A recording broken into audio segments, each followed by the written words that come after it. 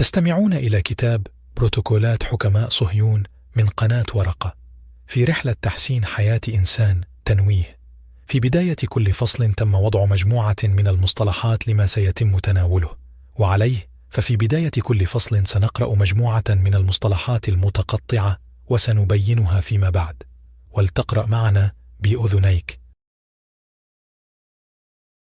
البروتوكول الأول: الحق للقوة، الليبرالية، الذهب، الإيمان، الحكومة الذاتية، رأس المال وسلطته المطلقة، العدو الداخلي، الدهماء، الفوضى، التضاد بين السياسة والأخلاق، حق القوة، السلطة اليهودية الماسونية لا تغلب، الغاية تبرر الواسطة، الدهماء كالرجل الأعمى، الأبجدية السياسة، الانشقاق الحزبي، أفضل أنواع الحكم، السلطة المطلقة، المسكرات، التمسك بالقديم، الفساد، المبادئ والقواعد للحكومة اليهودية الماسونية، الإرهاب، الحرية والعدالة والإخاء، مبادئ حكم السلالات الوراثية، نسف الامتيازات التي للطبقة الأرستقراطية من الغوييم، الأرستقراطية الجديدة اليهودية، الحالات النفسانية، المعنى المجرد لكلمة حرية، السلطة الخفية التي تقصي ممثلي الشعب.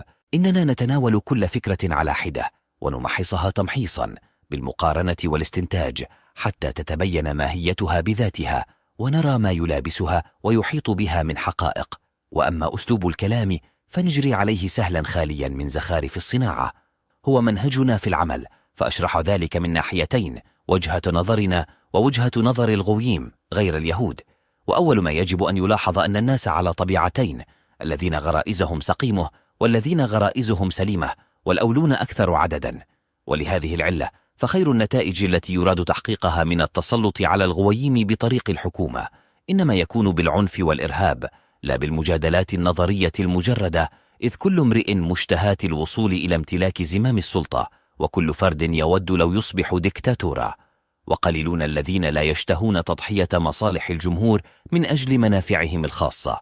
ولعمري ما هي الروادع التي تكف الحيوانات المفترسة عن الوثوب، وهذه العجموات ما هي إلا الغويم، وما هو الذي قام فيهم حتى اليوم ضبط أحوالهم. أما بدايتهم بداية تكوين المجتمع، فإنهم كانوا مأخوذين بالقهر من القوة الغاشمة العمياء، ولهذه القوة كانوا خانعين. أما بعد ذلك فسيطر عليهم القانون الموضوع، وهو القوة الغاشمة نفسها، ولكنه جاء بزي مختلف في المظهر لا غير. واستنتج من هذا أنه بموجب ناموس الطبيعة الحق قوة. الحرية السياسية إنما هي فكرة مجردة ولا واقع حقيقي لها، وهذه الفكرة وهي الطعم في الشرك على الواحد منا أن يعلم كيف يجب أن يطبقها، حيث تدعو الضرورة لاستغواء الجماعات والجماهير إلى حزبه، ابتغاء أن يقوم هذا الحزب فيسحق الحزب المناوئ له، وهو الحزب الذي بيده الحكومة والسلطة. وهذا العمل إنما يصبح أهون وأيسر إذا كان الخصم المراد البطش به قد أخذته عدوى فكرة الحرية المسماة باسم ليبرالية، وهذا الحزب مستعد من أجل إدراك هذه الفكرة المجردة أن ينزل عن بعض سلطته. وهنا جزما يكون مطلع انتصار فكرتنا، وتحصل حينئذ حال أخرى، فما للحكومة من زمام يكون قد استرخى وأخذ بالانحلال فورا، وهذا من عمل قانون الحياة، فتتسلط اليد الجديدة على الزمام وتجمع بعضه إلى بعض وتقيمه، لأن القوة العمياء في الأمة لا تقوى على البقاء يوما واحدا دون أن يكون لها موئل يهيمن عليها بالضبط والإرشاد، ثم تمضي الحكومة الجديدة بالأمر، وجل ما تفعله أنها تحل محل الحكومة السابقة التي نهكتها فكرة الليبرالية حتى أودت بها. هذا الطور كان فيما مضى.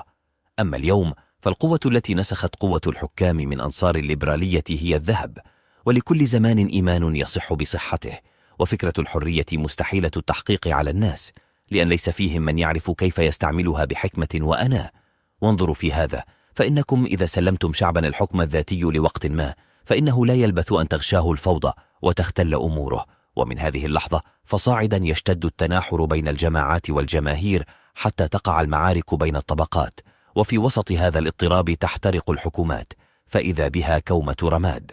وهذه الحكومة مصيرها الإضمحلال، سواء عليها أدفنت هي نفسها بالانتفاضات الآكلة بعضها بعضا من داخل، أم جرها هذا بالتالي إلى الوقوع في براثن عدو من خارج، فعلى الحالتين تعتبر أنها أصيبت في مقاتلها، فغدت أعجز من أن تقوى على النهوض لتقيل نفسها من عثرتها، فإذا بها في قبضة يدنا. وحينئذ تأتي سلطة رأس المال وتكون جاهزة، فتمد هذه السلطة بطرف حبل خفي إلى تلك الحكومة الجديدة لتعلق به طوعا أم كرها لحاجتها الماسة إليه، فإن لم تفعل هوت إلى القعر. فإذا قال قائل من هواة الليبرالية أن هذا النهج المتقدمة صورته يتنافى وشرع الأخلاق، سألناه: إذا كان لكل دولة عدوان وجاز للدولة في مكافحة العدو الخارجي أن تستعمل كل وسيلة وطريقة وحيلة دون أن يعد عليها هذا أو ذاك أنه شيء لا تقره الأخلاق، كأن تعمي على العدو خطط الهجوم والدفاع حتى لا يدري منها شيئا، وكأخذه بالمباغتة ليلا أو بالانقضاض عليه بعدد ضخم من الجند لا قبل له به، أفلا يكون من باب أولى في مكافحة العدو الداخلي الذي هو شر من ذاك، وهو العدو المخرب لكيان المجتمع ومصالح الجمهور، أن تستعمل هذه الوسائل للقضاء عليه؟ وكيف يبقى مساغ للقول أن هذا الأمر إذا جاز هناك فلا يجوز هنا؟ والحق الذي لا ريب فيه أن تلك الوسائل إذا كانت سائغة مطلقة هناك ومباحة فلا تكون هنا منهيا عنها فلا يؤخذ بها. ولعمري كيف يكون ممكنا لدى أي حكيم بصير أن يأمل في إدراك الفلاح والفوز في قيادة الجماهير إلى حيث يريد، إذا كانت عدته ما هي إلا الاعتماد على مجرد منطق الرأي والإرشاد والجدل والمقال، حينما تعترضه مقاومة أو رماه الخصم بعورة حتى لو كانت من الترهات، وأصغت الجماهير إلى هذا. والجماهير لا تذهب في تحليل الأمور إلى ما هو أبعد من الظاهر السطحي، فالرجال الذين نحسبهم من الآحاد وفي الطليعة إذا ما سبحوا في غمرة الجماهير المؤلفة من الدهماء، فحينئذ لا يستولي على هؤلاء الرجال وجماهيرهم إلا سائق الأهواء والمعتقدات الرخيصة وما خف وفشى من العادات والتقاليد والنظريات العاطفية، فيقعون في مهوى التطاحن الحزبي، الأمر الذي يمنع اتفاقهم على أي قرار، حتى ولو كان هذا القرار واضح المصلحة ولا خفاء في ذلك ولا مطعن. ثم إن كل قرار يضعه الجمهور العابث يتوقف مصيره حينئذ إما على فرصة مؤاتية تمضي به إلى غايته، وإما على كثرة كاثرة تؤيده، ولكن الكثرة لجهلها أسرار السياسة وبواطنها، فالقرار الذي يخرج من بين يديها لا يكون إلا سخرية ومهزلة، وإنما في هذا القرار تكمن بذرة الفساد، فتفسد الحكومة بالنتيجة، فتدركها الفوضى ولا مناص. فالسياسة مدارها غير مدار الأخلاق، ولا شيء مشترك بينهما، والحاكم الذي يخضع لمنهج الأخلاق لا يكون سائسا حاذقا فيبقى على عرشه مهزوزا متداعيا. وأما الحاكم اللبيب الذي يريد أن يبسط حكمه فيجعله وطيدا، يجب عليه أن يكون ذا خصلتين: الدهاء النافذ والمكر الخادع. وأما تلك الصفات التي يقال أنها من الشمائل القومية العالية كالصراحة في إخلاص والأمانة في شرف، فهذا كله يعد في باب السياسة من النقائص لا الفضائل، ويسرع بالحكام إلى أن يتدحرجوا من على عروشهم ولا منقذ لهم، ويكون هذا أكيد لهم وأنكى وأفعل في تفكيكهم وتهديمهم من الذي يأتيهم من قبل أكبر عدو يتربص يهم. وتلك الصفات منابتها ممالك الغويم وحكوماتهم، فهي منهم وهم بهؤلاء.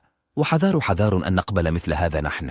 حقنا منبعه القوة، وكلمة حق وجدانية معنوية مجردة وليس على صحتها دليل، ومفادها لا شيء أكثر من هذا: أعطني ما أريد فأبرهن بذلك على أني أقوى منك. فأين يبتدئ الحق وأين ينتهي؟ فإني أجد في كل دولة استولى الفساد على إدارتها، ولا هيبة بقيت لقوانينها ولا سطوة ولا مقامات مرعية لحكامها.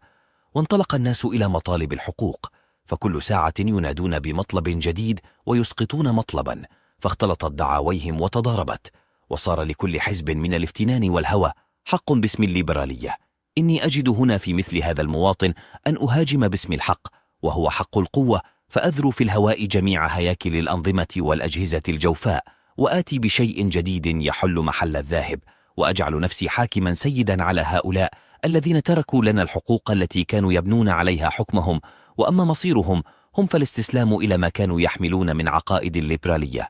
وتتميز قوتنا في مثل هذه الحالة الرجراجة عن كل قوة أخرى بمميزات أمنع وأثبت وأقوى على رد العادية، لأنها تبقى وراء الستار متخفية حتى يحين وقتها، وقد نضجت واكتملت عدتها، فتضرب ضربتها وهي عزيزة، ولا حيلة لأحد في النيل منها أو الوقوف في وجهها. ومن هذا الشر الموقت الذي نكره على إيقاعه يخرج الخير، هو خير الحكم الجديد الذي لا تهزه ريح، فيرد الأمور المنحرفة من جهاز الحياة الوطنية إلى نصابها ويجعلها في الطريق القويم. وكل هذا كانت الليبرالية قد مزقته، فالنتائج تبرر الأسباب والوسائل، فعلينا في وضع منهجنا أن نراعي ما هو أفيد وضروري أكثر مما نراعي ما هو أصلح وأخلاقي. وأمامنا الآن مخطط، وفي هذا المخطط رسمت الطريق التي يجب علينا أن نسلكها نحو غايتنا، وليس لنا أن نحيد عن هذا قيد شعرة، إلا إذا فعلنا ذلك مجازفة ومخاطرة، فنخسر نتائج عملنا لعدة قرون، فيذهب كله سدى. ولكي نوفق إلى بناء الأمور على ما نريد من الصحة والكمال في أفعالنا، لابد لنا أن نأخذ بعين الاعتبار ما يكون عليه جمهور من الدهماء من طباع خسة ونذالة وتراخ وقلة استقرار، وفريره من حالة إلى حالة، وفقده القدرة على اكتفاء أمور حياته، وافتقاره إلى نظرة الجد وصحة العنزم، فهو متعام عن رؤية وجه مصالحه. ويجب أن يكون واضحا أن قوة الدهماء عمياء تخدرت منها حاسة الشعور، ولا تجري في الفهم والاستيعاب على نطاق المعقول، وهي أبدا رهن أي مستفز يستفزها من أي ناحية.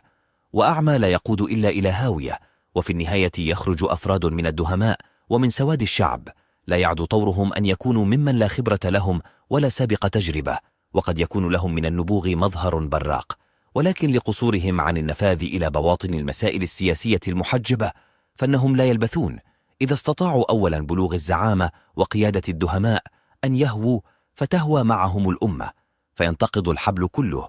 وإنما هناك رجل واحد مجرب ربى منذ الصغر على فهم الحكم المستقل وتمرس به، بوسعه أن يعي ويزن جيدا الكلمات التي تتركب منها أبجدية السياسة، والشعب الذي يترك وشأنه ليستسلم إلى أمثال هؤلاء الذين يظهرون على المسارح فجأة من صفوفه يجني على نفسه، إذ تقتله منازعات الأحزاب، المنازعات التي يزيد من شدة أوارها حب الوصول إلى السلطات والازدهاء بالمظاهر والألقاب والرئاسات، وكل هذا في فوضى شاملة. أفتستطيع الدهماء بهدوء وسكينة وبلا تحاسد وتباغض أن تتعاطى مهمات المصلحة العامة وتديرها على الحكمة دون أن تخلط بين هذا ومصالح خاصة؟ أتستطيع أن تدافع عن نفسها في وجه عدو خارجي؟ لا لعمري، لأن المسألة التي تتخطفها الأيدي تتمزق بعدد الأيدي التي تتخطفها، مآلها أن تشوه وتفقد الانسجام بين أجزائها، فتتعقد وتبهم وتستعصي على أن تقبل التنفيذ، ولا يتم وضع المخطط وضعا كاملا محكما إلى آخر مداه إلا على يد حاكم مستبد قاهر يقوم على ذلك حتى النهاية، ثم يوزعه أجزاء على جهاز الدولة، فيتعلق كل جزء بآلته الخاصة به من جهة التنفيذ. ونستنتج من هذا بالضرورة أن الوضع الذي ينبغي أن تكون عليه الدولة مع اللياقة والكفاية هو الوضع الذي يجتمع كله في يد رجل مسؤول. وبلا سلطة مطلقة لا حياة للحضارة، والحضارة لا تقوم على الدهماء بل على يد من يقود الدهماء، كائنا من يكون ذلك الرجل القائد. والدهماء قوة همجية، وهذه القوة تتجلى في كل مناسبة واقعة، وفي اللحظة التي تتسلم فيها الدهماء الحرية وتجد نفسها قادرة على التصرف كما تشاء تقع الفوضى فورا، وهذا الضرب من الاختباط أسوأ ضروب التردي الإنساني الأعمى. انظروا إلى الحيوانات المدمنة على المسكرات، تدور برؤوس مدوخة، ترى من حقها المزيد منه فتناله إذا نالت الحرية، فهذا لا يليق بنا، ولا نسلك نحن هذه الدروب. فشعوب الغوييم قد رنحتها الخمرة، وشبابهم قد استولت عليهم البلادة من نتيجة ذلك، فأخملتهم وألصقتهم بالبقاء على القديم الموروث الذي عرفوه ونشأوا عليه، وقد ازدادوا إغراء بأوضاعهم هذه على يد المهيئين من جهتنا، خاصة للدفع بهم في هذا الاتجاه كالمعلمين المنتدبين للتعليم الخاص، والخدم والمربيات والحاضنات في بيوت الأغنياء، الكتبة والموظفين في الأعمال المكتبية وسواهم، وكالنساء منا في المقاصف وأماكن الملذات التي يرتادها الغويم. وفي عداد هذا الطراز الأخير اذكر ما يسمى عادة بمجتمع السيدات أو المجتمع النسائي، حيث المعاشرة مباحة للفساد والترف، وشعارنا ضد هذا العنف، وأخذ الناس بالحيلة ليعتقدوا أن الشيء المتعلقة به الحيلة كأنه صحيح لا ريب فيه، وإنما بالعنف وحده يتم لنا الغلب في الأمور السياسية، ولا سيما إذا كانت أدوات العنف مخفية من المواهب الذهنية مما هو ضروري لرجال السياسة. فالعنف يجب أن يتخذ قاعدة، وكذلك المكر والخداع، وما قلناه مما ينبغي أن يكون شعارا كل هذا فائدته العملية أن يتخذ قاعدة في الحكومات التي يراد أن تتخلى عن تيجانها تحت أقدام الممثل الجديد لعهد جديد، وهذا الشر هو الوسيلة الوحيدة لبلوغ الغاية المقصودة من الخير. ولذلك لا ينبغي لنا أن نتردد في استعمال الرشوة والخديعة والخيانة متى لاح لنا أن بهذا تحقق الغاية. وفي السياسة يجب على الواحد المسؤول أن يعرف كيف تقتنص الفرص فورا إذا كان من نتيجة ذلك الاستسلام إلى السلطة الجديدة. ودولتنا الماضية قدم في طريقها، طريق الفتح السلمي، من حقها أن تبدل أهوال الفتن والحروب لما هو أخف وأهون وأخفى عن العيون، وهو إصدار أحكام بالموت ضرورية من وراء ستار، فيبقى الرعب قائما وقد تبدلت صورته، فيؤدي ذلك إلى الخضوع الأعمى المبتغى.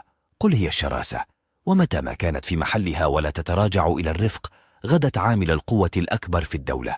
وإن تعلقنا بهذا المنهج ولا يراد به المكسب المغنم فحسب، بل نريده أيضا من أجل الواجب انتحاء بالقافلة نحو النصر، ونعود فنقرر أنه هو العنف.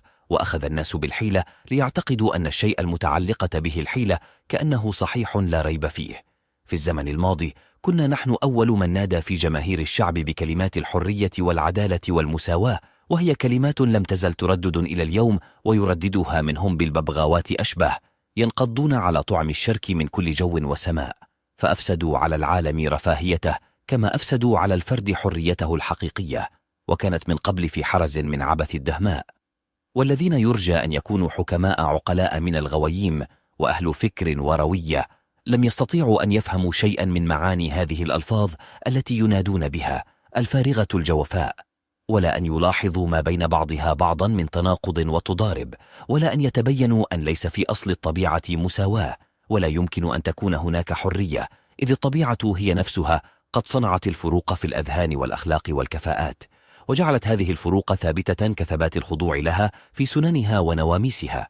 وعجز أولئك أيضا عن أن يدركوا أن الدهماء قوة عمياء، وأن النخبة الجديدة المختارة منهم لتولي المسؤولية في خلو من التجربة، وهي بالقياس إلى ما تتطلبه السياسة عمياء كالدهماء حتى ولا فرق. واللوذعي وإن كان مجنونا فبوسعه أن يصل إلى الحكم، بينما غير اللوذعي ولو كان عبقريا فلا يدرك كنه السياسة. وهذه الأشياء كلها لم يفقه الغويم من بواطنها وأسرارها شيئا. ومع هذا فقد كانت عهود الحكم وحكم السلالات في الماضي عند الغويم ترسو على هذه الأغاليط، فكان الأب ينقل إلى ابنه معرفة أصول السياسة بطريقة لا يشارك فيها أحد إلا أفراد السلالة، ولا أحد منهم يفتح هذا الباب للرعية. ومع اطراد الزمن صار معنى احتكار هذا الأمر في السلالات يعروه الإبهام والكمود حتى تلاشى واضمحل، وهذا بالنتيجة ساعد في إنجاح قضيتنا. وفي جميع جنبات الدنيا كان من شأن كلمات مثل حريه عدالة مساواة أن اجتذبت إلي صفوفنا على يد دعاتنا وعملائنا المسخرين، من لا يحصيهم عدا من الذين رفعوا راياتنا بالهتاف. وكانت هذه الكلمات دائما هي السوس الذي ينخر في رفاهية الغويم ويقتلع الأمن والراحة من ربوعهم، ويذهب بالهدوء، ويسلبهم روح التضامن، وينسف بالتالي جميع الأسس التي تقوم عليها دول الغويم.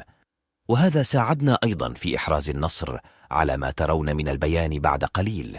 فمما أعطانا المكنة التي توصلنا بها إلى الورقة الرابحة هو سحق الامتيازات، أو بتعبير آخر نسف أرستقراطية الغويم نسفا كليا تاما. وقد كان أهل هذه الطبقة هم الوقاء الوحيد للدفاع في وجهنا من وراء الشعوب والبلدان. وعلى أنقاض أرستقراطية الغويم وارث محتدها القديم بنينا أرستقراطية من طبقتنا المتهذبة الراقية تتوجها أرستقراطية المال، وجعلنا أوصاف أرستقراطيتنا مستمدة من نبعتين: المال، وهذا أمره يقع على عاتقنا، والمعرفة، وهذه تستقي من حكمائنا الشيوخ، وهذا منهم هو القوة الدافعة.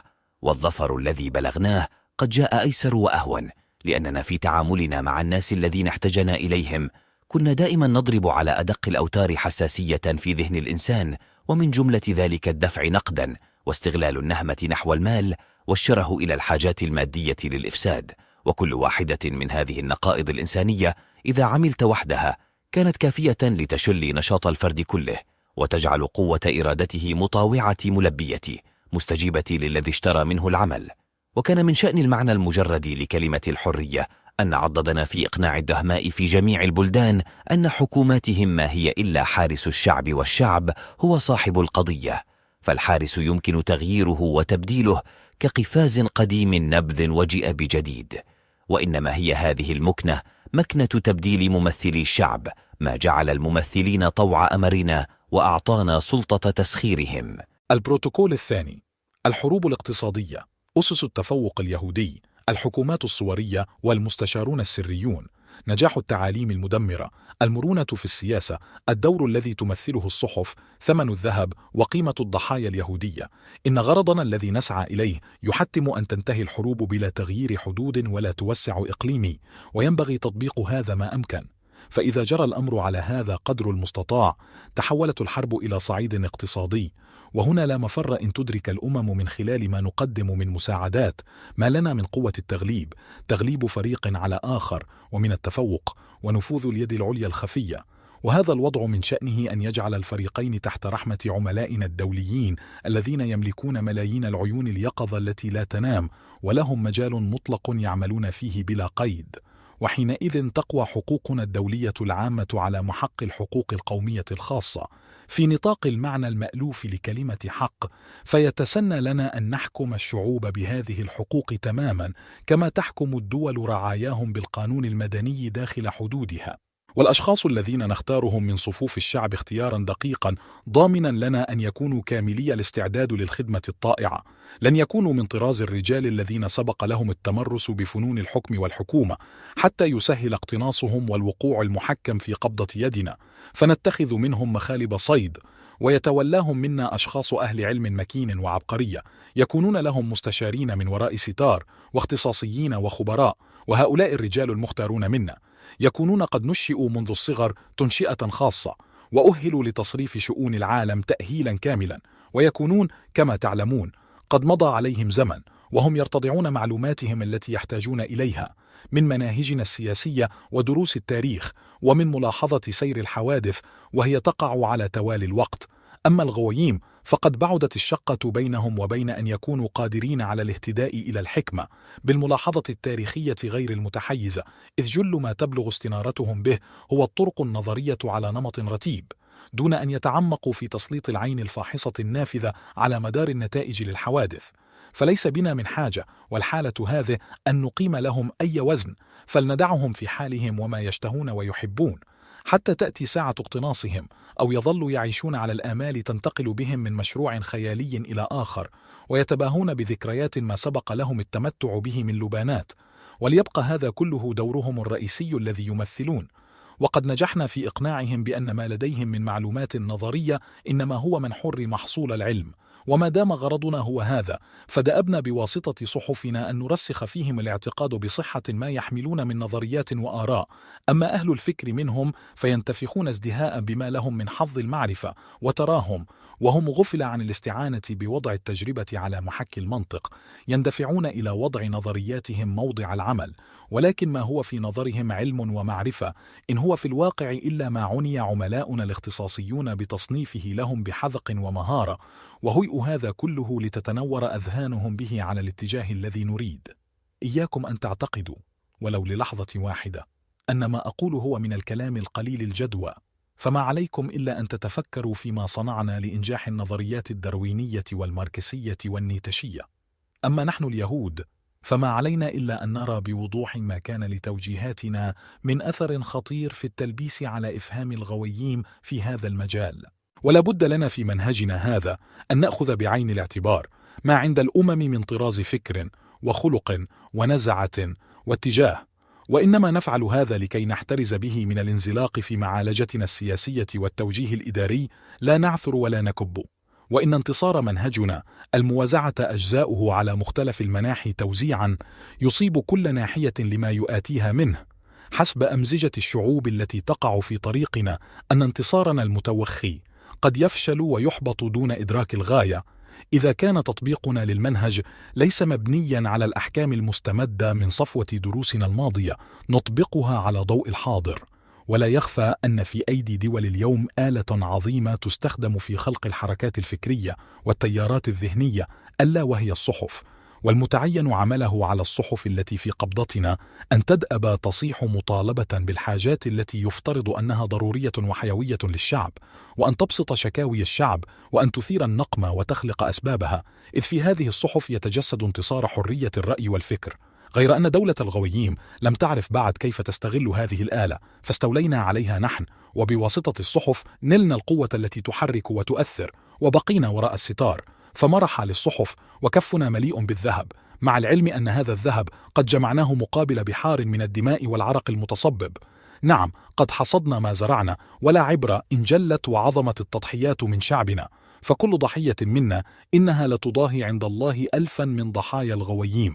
البروتوكول الثالث: الأفعى الرمزية ومغزاها، الاختلال في الموازين الدستورية، الإرهاب في القصور، وسائل القوة والمطمح، المجالس النيابية والثرثارون من خطباء وكتاب، سوء استعمال السلطة، العبودية الاقتصادية، أسطورة حقوق الشعب، نظام الاحتكار والأرستقراطية، جيش اليهودية الماسونية، تناقص الغوييم، المجاعات وحقوق رأس المال، الدهماء وتتويج الملك السيد على العالم كله، القاعدة الأساسية للتعليم في المدارس الأهلية، الماسونية في المستقبل، السر العلمي في حقيقة هيكل المجتمع وتركيبه، الأزمة الاقتصادية العالمية، ضمان الأمان لشعبنا، السلطة المطلقة في الماسونية، وقيام المملكة التي يسودها العقل، لا قائد ولا مرشد، الماسونية والثورة الفرنسية الكبرى، الملك المتسلط المستبد من نسل صهيون، الأسباب التي تولي الماسونية المناعة فلا تقهر، الدور الذي يمثله عملاء الماسونية السريون،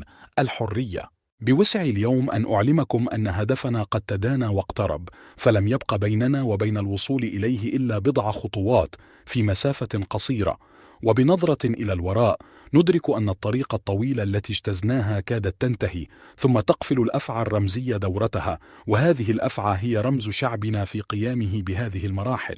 وعندما تغلق هذه الحلقة تمس الدول الأوروبية جميعا محصورة ضمن دائرتها، والأفعى قد تكورت من حولها كالكلائبة، وإننا سنرى موازين الدساتير لأيامنا هذه عما قريب تنهار، إذ نحن أقمناها ونصبناها وجعلناها على شيء من الخلل في تركيبها عمدا، بحيث تبقى دائمة الحركة على مدارها، بين أن تشيل تارة وترجح طورا لتذوب وتتلاشى مادتها في النهاية، كما يذوب بالتالي مدارها كله. وأما الغويم فهم تحت الاعتقاد الموهوم أنهم أحكموا وأحصفوا إقامة هذه الموازين، وراحوا يعلقون عليها الأهمية وينتظرون حسن انتظام سيرها، لعلهم يدركون يوما ما يأملون. غير أن مدارات الموازين الملوك الذين هم على العروش هم في شغل عن ذلك، لأنهم غدوا محوطين بزمر ممثل الشعب ونوابه، وجعل هؤلاء يرقصون للملوك على كل لحن يلذ لهم، وتوزعت السلطة فوضى ينتاشها كل فريق قدر استطاعته، والسلطة التي بيد هؤلاء الممثلين إنما وصلت إليهم عن طريق الإرهاب الذي بالتالي وصل زفيره إلى داخل القصور، وتقطعت الحبال التي ينبغي أن تكون الصلة بين الملك والشعب، فلا شيء بعد ذلك يصل بينهما، فبقي الملك على عرشه خائفا يترقب، يتوقع مداهمة البغتات من الطامعين في السلطة. ونحن قد أنشأنا برزخا يفصل بين السلطة العليا للدولة وسلطة الشعب العمياء، فصار كل فريق في حيز وفقد معناه، وصار أمرهما كالأعمى قد حيل بينه وبين عصاه. ولكي نحرض طلائب الوصول إلى السلطة على أن يثبوا إلى ما يشرهون إليه ويسيئوا استعماله، فقد حركنا جميع قوى المعارضة في مختلف جبهاتها ليقوم هذا في وجه ذاك، ونفخا في كل منهم الروح التي تهزه، فانطلقوا بنزعاتهم الليبرالية نحو طلب الاستقلال، وإيقاعا للإخلال ولا مهرب. فقد جارينا كل فريق وما يهوى، وسلحنا جميع الأحزاب، وجعلنا الوصول إلى السلطة الغرض المقدس فوق كل شيء. وأما الدول فاتخذنا من منازعتها حلبة صراع حيث يشتد التصادم والاقتتال، ولن يمضي بعد هذا إلا القليل من الوقت حتى العالم أجمع يأخذ يتخبط في الفوضى والإفلاس.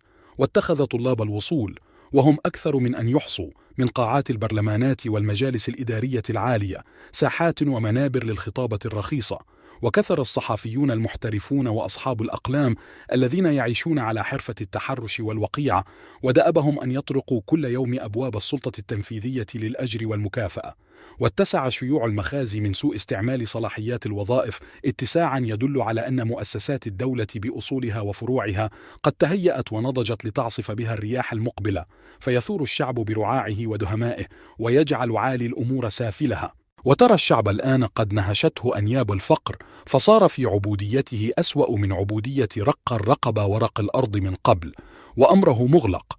أما العبودية القديمة فقد كان أمرها أهون، إذ يستطيع الشعب التحرر منها بوسيلة ما.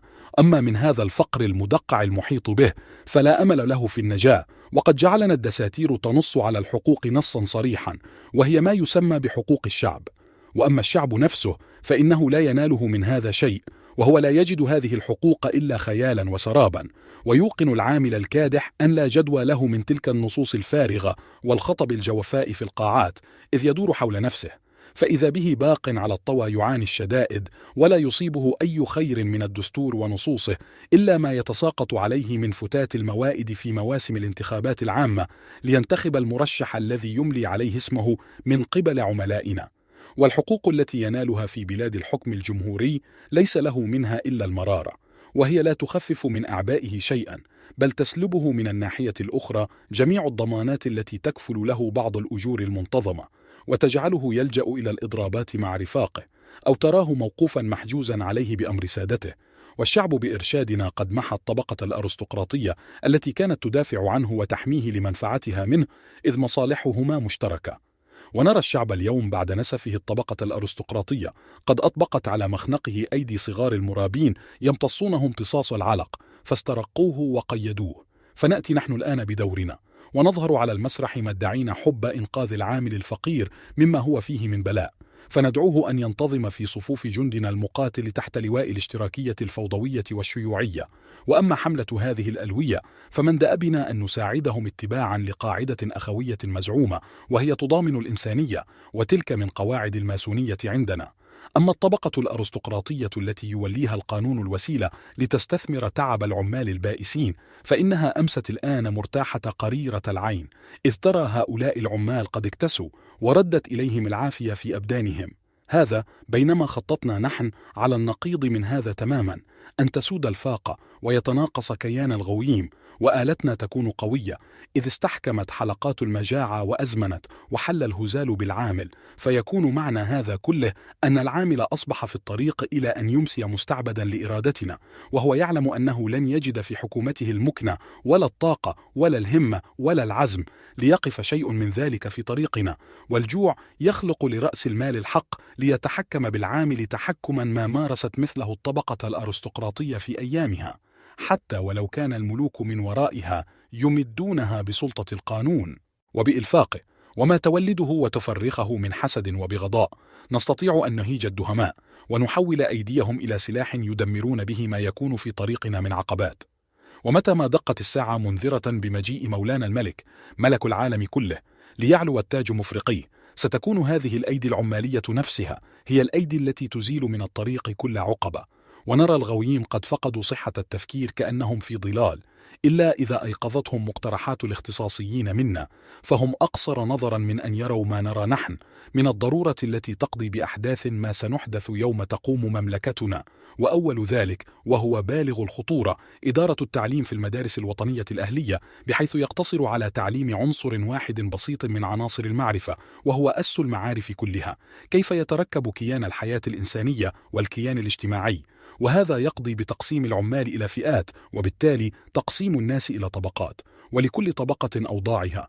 ويكون من الضروري أن يعلم الجميع أنه بسبب اختلاف الغايات من النشاط الإنساني لا يمكن أن تكون هناك مساواة، ولا يستوي اثنان في ميزان واحد. فإن الذي يعمل عملا تتأثر بنتائجه طبقة بكاملها ليس على استواء أمام القانون مع الذي يعمل عملا لا يتأثر بنتائجه إلا هو نفسه صانع العمل وحده.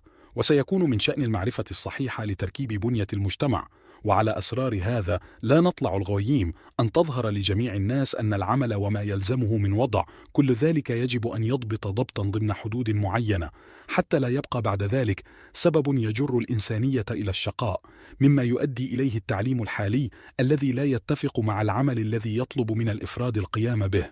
وبعد الإحاطة الوافية بهذه المعرفة سيبادر الناس من تلقاء أنفسهم إلى طاعة السلطة وقبول الأوضاع التي تعينها لهم الدولة.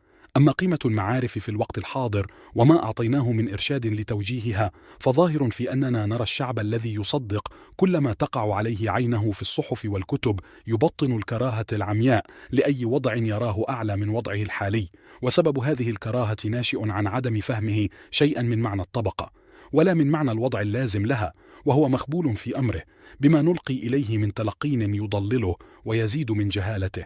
وهذه الكراهة ستبلغ أمدا أبعد إذا ما هبت عليها رياح أزمة اقتصادية تجمد التعامل في البورصات وتشل دواليب الصناعة، وإننا بالوسائل السرية التي في أيدينا سنخلق أزمة اقتصادية عالمية لا قبل لأحد باحتمالها، فتقذف بالجموع من رعاع العمال إلى الشوارع، ويقع هذا في كل بلد أوروبي بوقت واحد. وهذه الجموع ستنطلق هازجة إلى الدماء تسفكها بنهمة وقرم، هي دماء الطبقة التي يكرهها العمال من المهد، وتنطلق الأيدي في نهب الأموال ويبلغ العبث أمده الأقصى.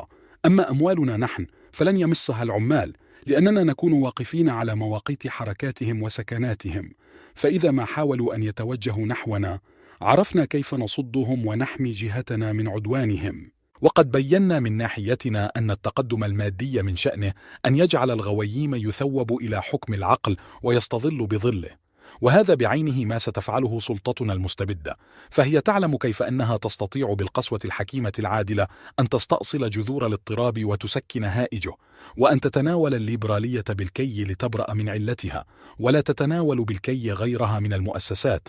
وإذا ما رأى سواد الشعب بطبقته العامة أن جميع الامتيازات التي كانت للطبقات الأخرى قد زالت، كما زال أيضا ما كانت عليه تلك الطبقات من هوى وانغماس، فإنه يلج باب الاعتقاد أنه هو صائر سيدا مطاعا، ولكنه يبقى سرا لا يعلم أنه هو، وقد نسف بيته بيده، أمسك الأعمى الذي واجهه ركام من حجارة فعثر، وكلما حاول أن ينهض عاد فعثر ثانية، فراح يستنجد بمن يكشف له الطريق فازداد بالبلى، وغاب عنه أن الأولى به أن يعود إلى الوراء إلى وضعه السابق، وفي النهاية يستسلم بجميع ما لديه تحت أقدامنا.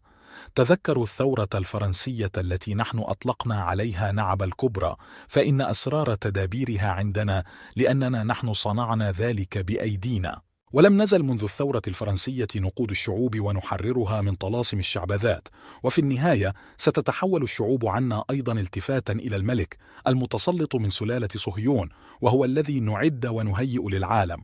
ونحن اليوم بصفتنا قوة دولية فلا نغلب، لأنه إذا هاجمنا فريق انتصر لنا فريق آخر، والمسألة مسألة خاصة في شعوب الغوييم مما لا حد له، وهذه الشعوب تزحف على بطونها نحو القوة، ولكنها لا تعرف الرحمة أمام الضعيف ولا العفو عن المخطئ، وهي شديدة الانغماس في الإجرام، وليس لها طاقة لتحمل المتناقضات في نظام اجتماعي حر، ولكنها صبور على الاستشهاد بين يدي متسلط عات جريء، وهذه الصفات هي ما يساعدنا نحو إدراك الاستقلال.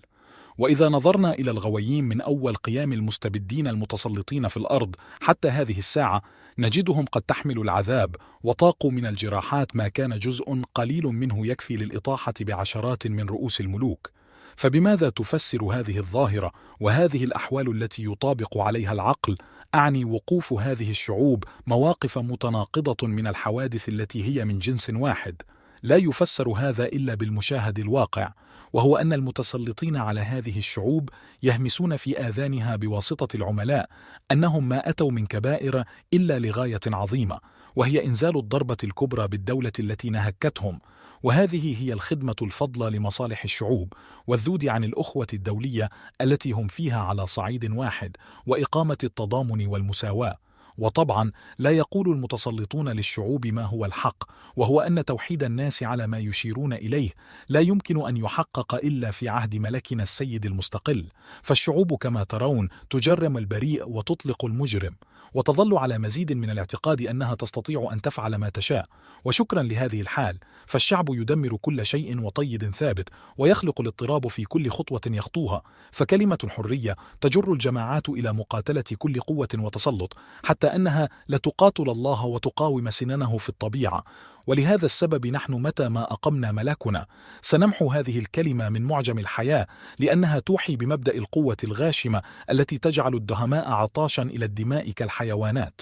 ومن طبيعة هذه الحيوانات حقا أنها تأخذها سنة النوم إثر كل مرة تجرع فيها كأسا دهاقا من الدم، وبينما هي كذلك مستكنة يسهل وضع القيد في أرجلها، ولكن إذا لم يتسن لها شراب الدم فلا تنام وتبقى آخذة بالعراك. البروتوكول الرابع: الأدوار التي تجتازها الجمهورية، الماسونية الأمامية عند الغوييم، الحرية والإيمان، المنافسة الدولية الاقتصادية، دور المضاربات، عبادة الذهب. كل جمهورية لا بد لها أن تجتاز عدة أدوار في حياتها. الأول يتضمن أيامها الأولى بعد قيامها، وهنا تبرز عناصر الهوج والجنون، وتسود يد الهمج والرعاع، يتمايلون بالعهد يمنة ويسرة تمايل الثمل. والثاني تبرز فيه أوشاب الشعب التي تتبع كل ناعق يقوم فيها داعيا محرضا، وهنا العش الذي تخرج منه الفوضوية وتأخذ بالدبيب. وهذا في مآله ظهور المستبد المتسلط، ولا شرعية يستند إليها ولا يعمل في وضح النهار، ومع هذا فهو متسلط يحمل تبعة ومسؤول أيضا، لكنه مسؤول إلى قوة خفية غير منظورة، أو إلى منظمة سرية تديره من وراء حجاب، وهذه تخبط على ما يحلو لها بلا وازع ولا رادع، لأنها تعمل في الخفاء مستترة وراء العملاء الذين يتبدلون، وتبدلهم ليس منه أذى، بل يساعد القوة الخفية من باب التوفير المالي، فيرفع عنها نفقات جزيلة كانت تؤدى مكافآت على خدمات طويلة عريضة، ثم يتبدل هذا بغيره، ويجري الأمر دواليك شوطا بعد شوط. فمن ذا الذي يكون في وضع مؤات، أو ما هي الناحية التي تلابسها أوضاع مؤاتية لنسف هذه القوة الخفية؟ هذا كله حاصل لنا نحن، ومن يستطيع نسف تلك القوة الخفية هو نحن. والماسونية الأمامية الغوييم تخدمنا خدمة عمياء بأن تكون ستارا لنا نحتجب من ورائه نحن وأغراضنا وصور خططنا، لكن مخططنا المعد للعمل مع التنفيذ يبقى هذا كله على طبيعته، كما يبقى المكان الذي يوجد فيه سرا عميقا لا يطلع عليه أحد. والحرية في الموطن الذي ذكرناه الآن لا تكون ضارة، ويمكن أن تجد لها محلا في اقتصاد الدولة دون أن يسبب ذلك أي أذى للناس في رفاهيتهم، وذلك الموطن هو أن تقوم الحرية على أساس الإيمان بالله وأخوة الإنسانية، غير متعلقة بعقيدة المساواة، وهي العقيدة التي تنفيها نواميس الكون، وهذه النواميس أوجبت وقوع التباين في المخلوقات بالخضوع والاتباع. فإذا ساد الإيمان بالله فيمكن أن يحكم الشعب بأن تقسم الأرض إلى أقاليم، وعلى كل إقليم راعيه الوصي، فيسير الشعب راضيا قنوعا تحت إرشاد الراعي الروحي إلى ما فيه مشيئة الله على الأرض. وهذا هو السبب في أنه من المحتم علينا أن ننسف الدين كله، لنمزق من أذهان الغوييم المبدأ القائل بأن هناك آلها ربا وروحا، ونضع موضع ذلك الأرقام الحسابية والحاجات المادية. ولكي لا نعطي الغوييم وقتا للتفكير والرويا، فيجب تحويل أذهانهم إلى الصناعة والتجارة، وبهذا تبتلع جميع الأمم وهي مشغولة بالانسياق وراء الكسب والغنم، فتلهو بما في أيدينا، ويصرفها ذلك عن الالتفات إلى من هو في نظرها العدو المشترك. ونقول مرة أخرى أنه من أجل أن نرى الحرية قد سببت ملاشاة الغوييم إلى آخر أثر، يجب أن نضع الصناعة على قواعد التنافس والمزاحمة، ونتيجة ذلك أن ما يسحب من البلاد بالصناعة ينزلق ويتسرب إلى الأيدي ويمضي إلى المضاربة، ونهايته بعد ذلك إلينا، فيستقر في حيز طبقتنا نحن. والصراع العنيف في طلب التفوق والغلبة، والهزات التي تصيب الحياة الاقتصادية، كل ذلك سيخلق، كلا بل خلق الآن، جماعات وطوائف من الناس ذاهلة تعروها البرودة، وكأن أفئدتها قد تهاوت وفرغت. وهذه الجماعات سيطرأ عليها ما ينمي في نفسها المقت للجو السياسي الذي فوقها وللدين، فلا يبقى لها من سلوى إلا أن تغتبط بجمع المال والكسب، أعني الذهب الذي ستعبده وتفنى في سبيله من أجل أن تنال به ما تبتغيه من حاجات محسومة. ثم تدق الساعة، فإذا بالطبقات السفلى من الغوييم تنضوي إلى قيادتنا في الزحف لتحطيم خصومنا المشرئبين إلى السلطة، وهم أهل الفكر في الغوييم، فيرون في هذا الدور النهاية. والدافع لتلك الطبقات السفلى في الاستجابة لنا لا إحراز الغنائم ولا جمع المال، بل للثأر من تلك الطبقة الفكرية التي حانت الآن ساعتها لتلقى المصير الذي ينتظرها. البروتوكول الخامس: إنشاء حكومة مركزية ضخمة، وسائل القبض على أزمة السلطة بواسطة الماسونية. الأسباب التي من أجلها يستحيل وقوع الاتفاق بين الدول: دولة اليهود التي تقوم عن سابق اختيار من الله. الذهب هو من الدول كالمحرك من الأجهزة الآلية. ما للانتقاد والتجريح من بالغ التأثير في التهديم والتقويض. إقامة المعارض فتنة في مظاهرها. ما لصناعة غزل الكلام من تأثير في التفتيت. كيف يقبض على أعنة الرأي العام. أهمية نشاط الفرد. الحكومة العليا في العالم. ما هو شكل الحكم الإداري الذي ينبغي أن يعطي إلى جماعات قد استشرى فيها الفساد وتغلغل في كل جنباتها. جماعات المال لا يدور فيها إلا بوسائل أشبه بالاحتيال، وهو أقرب إلى الاختلاس. مجتمعها مسترخي الزمام، منحل الضابط. الآداب العامة فيه لا تحفظ إلا بأن يكون قانون العقوبات متسلطا فوق الرؤوس، والتدابير الصارمة على طرف الثمام، ولا رعاية للأخلاق طوعا من وازع النفوس، إذ هنا الشعور نحو الدين ومسقط الرأس قد محته معتقدات مستبضعة من أسواق عالمية. وأي شكل من الحكم ينبغي أن يطبق على هذه الجماعات سوى الحكم المطلق الذي سأصفه لكم؟ فإننا سننشئ نظاما ضخما لحكومة مركزية واسعة حتى يتسنى لنا القبض بأيدينا على جميع الأعنة، وسنضبط ضبطا محكا مسارب نشاط الحياة السياسة لرعايانا بقوانين جديدة لم يعرف مثلها من قبل. ومن شأن هذه القوانين أن تزيل كل الإباحيات والحريات المطلقة مما أجازه الغويين لنفوسهم، وبهذا ستتميز مملكتنا بسلطة مطلقة فريدة رائعة الأوضاع والتقاسيم، وعلى استعداد في أي زمان ومكان لأن تجرف أي كان من جنس الغويين ممن يعارضنا لفعل أو قول. وسيقال لنا أن هذه السلطة المطلقة لا تتمشى وتقدم هذا العصر الذي نعيش فيه، ولكني أبرهن لكم على أنها تتمشى ولا غبار عليها. ففي الزمن الغابر لما كانت الشعوب تنظر إلى الملوك المتبوئة العروش كأنها تنظر إلى من تجلت فيه إرادة الله، كانت تلك الشعوب وقتئذ خاضعة للسلطة المطلقة التي للملوك بلا مناقشة ولا حراك. لكن منذ أخذنا نحن نشرب عقول الشعوب عقيدة أن لهم حقوقا، شرعوا تعتبرون الجالسين على الأرائك بشرا وقوما عاديين يأتي عليهم الفناء كسائر الناس، والزيت المقدس الذي مسح به رأس الملك الذي هو ظل الله على الأرض زيت عادي غير مقدس في عيون الشعب. ولما سلبناهم إيمانهم بالله فإذا بجبروت السلطة يرمي به إلى الشوارع حيث حق التملك هو حق الجمهور فاقتنصناه نحن.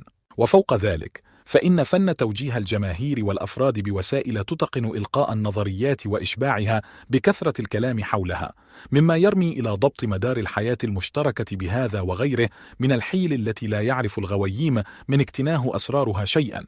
إن هذا الفن عندنا نحن أربابه الاختصاصيون الذين تلقوا أصوله من ينابيع أدمغتنا الإدارية، فهؤلاء الاختصاصيون قد نشأوا على التمرس بالتحليل والملاحظة ومعاناة حصر الدقائق في القضايا الحساسة الرفيعة. وفي هذا المضمار ليس لنا ند ولا نظير في رسم المخططات للنشاط السياسي ومعالجة المسؤوليات، وفي هذا المجال لا يضاهينا أحد إلا الجزويت، لكننا نحن قد ابتدعنا من الطرق ما يصلح لإسقاط هيبتهم عند الدهماء وسواد الناس الذين لا يفكرون إلا سطحيا. وإنما تمكنا من الجزويت لأن مؤسستهم مكشوفة، بينما نحن استطعنا أن نبقي أجهزتنا السرية مغطاة محجوبة كل الوقت. وعلى كل فالعالم قد لا يبالي شيئا بمن يتبوأ عرشه، أهو رأس الكثلك أم المتسلط الذي يظهر منا منحدرا بدمه من صهيون. هذا من جهة العالم، أما من جهتنا نحن فهذا الأمر يهمنا جدا، فإننا الشعب المختار والمسألة تقتضي منا كل المبالاة. وإذا قام في وجهنا غوييم العالم جميعا متألبين علينا فيجوز أن تكون لهم الغلبة، لكن مؤقتا، ولا خطر علينا من هذا لأنهم هم في نزاع فيما بينهم، وجذور النزاع عميقة جدا إلى حد يمنع اجتماعهم علينا يدا واحدة. أضف إلى هذا أننا قد فتنا بعضهم ببعض بالأمور الشخصية والشؤون القومية لكل منهم، وهذا ما عنينا بديمومته عليهم وتنميته مع الأيام خلال 20 قرنا الأخيرة. وهذا السبب الذي من أجله لا ترى دولة واحدة تستطيع أن بجد عونا لها إذا قامت في وجهنا بالسلاح، إذ كل واحدة من هذه الدول لا تنسى أن تعلم أن الاصطفاف ضدنا يجرها إلى الخسارة.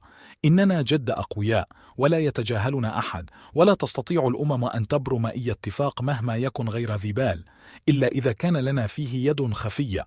It is through me that kings reign per me regis مني، يستمد الملوك سلطتهم.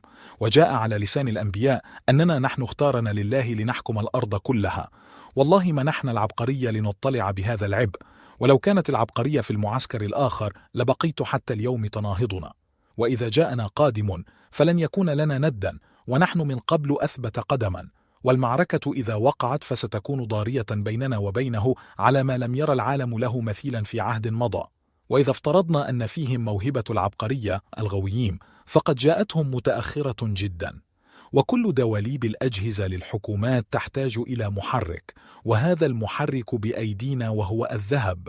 وقد كان من شأن علم الاقتصاد السياسي أن رفع من شأن رأس المال، ومعلوم أن وضع هذا العلم وتقريره يعود الفضل في ذلك إلينا. ورأس المال إذا كان يراد به أن يساهم بالتعاون وهو غير مقيد فيجب أن يكون حرا طليقا ليتمكن من إنشاء الاحتكار في الصناعة والتجارة، وهذا ما قد صنعته يد خفية في جميع العالم. ومن شأن هذه الحرية لرأس المال أن تمد الذين يعملون في الصناعة بالطاقة السياسية، وهذا يؤول إلى التمكن من أخذ الشعوب بالضبط والمقادة.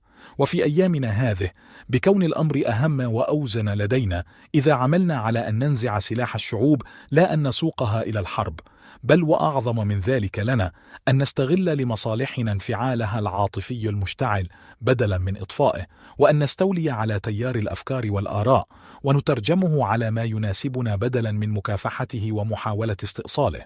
فالغرض الرئيسي لقيادتنا هذه قاعدته أن نخمل الذهن العام ونضنيها بالنقد والتجريح، وأن نحيد به عن طريق التفكير الجدي الرصين، التفكير الذي يؤدي بالنهاية إلى مقاومتنا، وأن نصرف نشاط الأذهان عن تلك الوجهة ونأخذ بها حيث تقام معارك صورية سلاحها الخطابة ومصطنع البيان.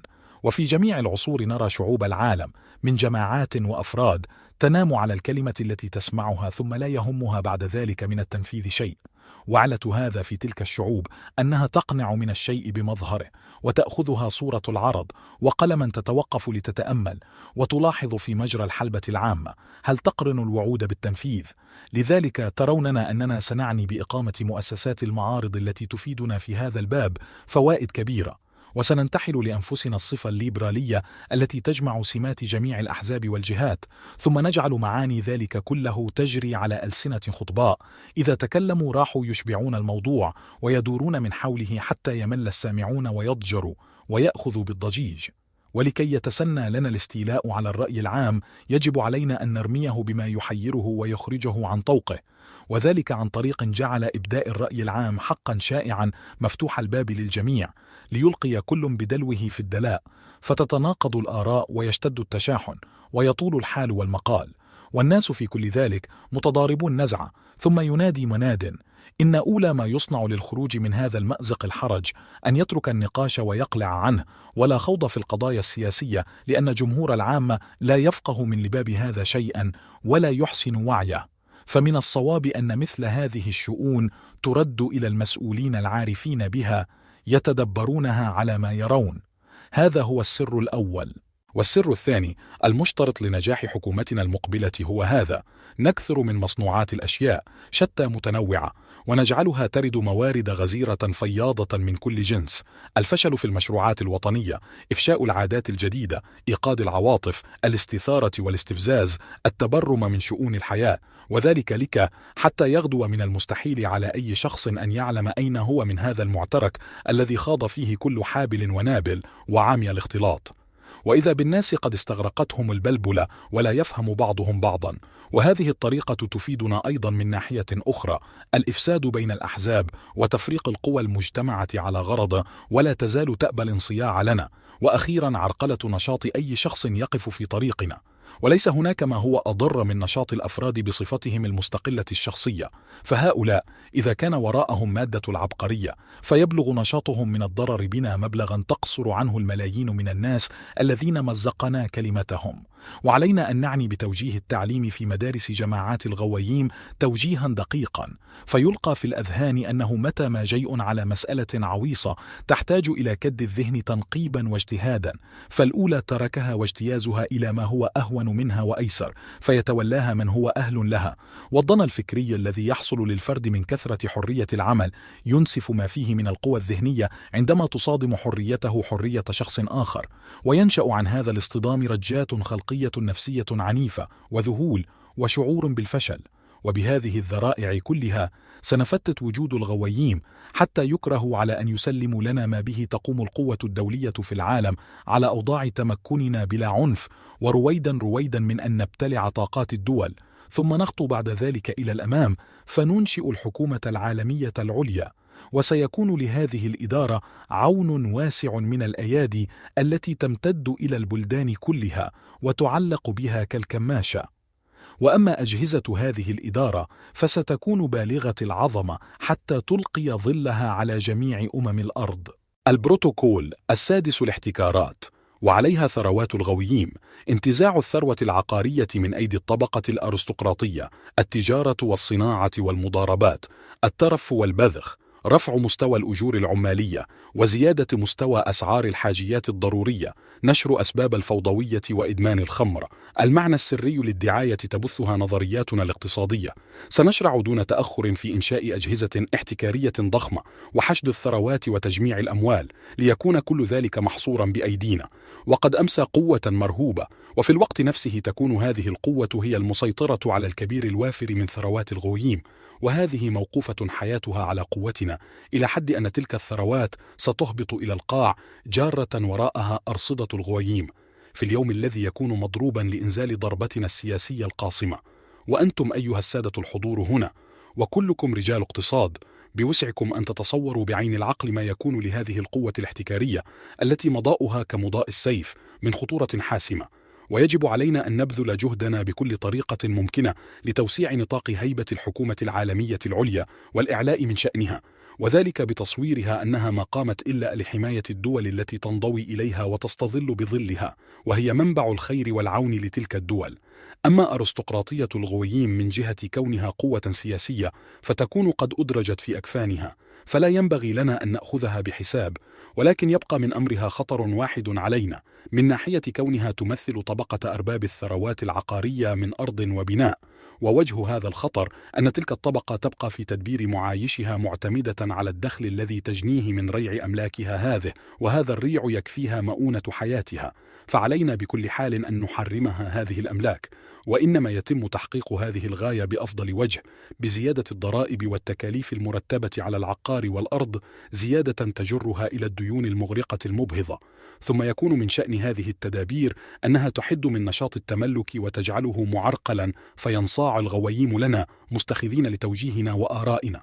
ولما كانت أرستقراطية الغويين غير معتادة بحكم أساليبها القديمة الموروثة أن تقنع بالقليل من الخير، ودأبها الطمع فيه والاستكثار منه، فسيضطرب أمرها أي اضطراب يخرجها عن طورها لعدم قدرتها على تحمل العوز والقلة، فتنادي بالويل والثبور.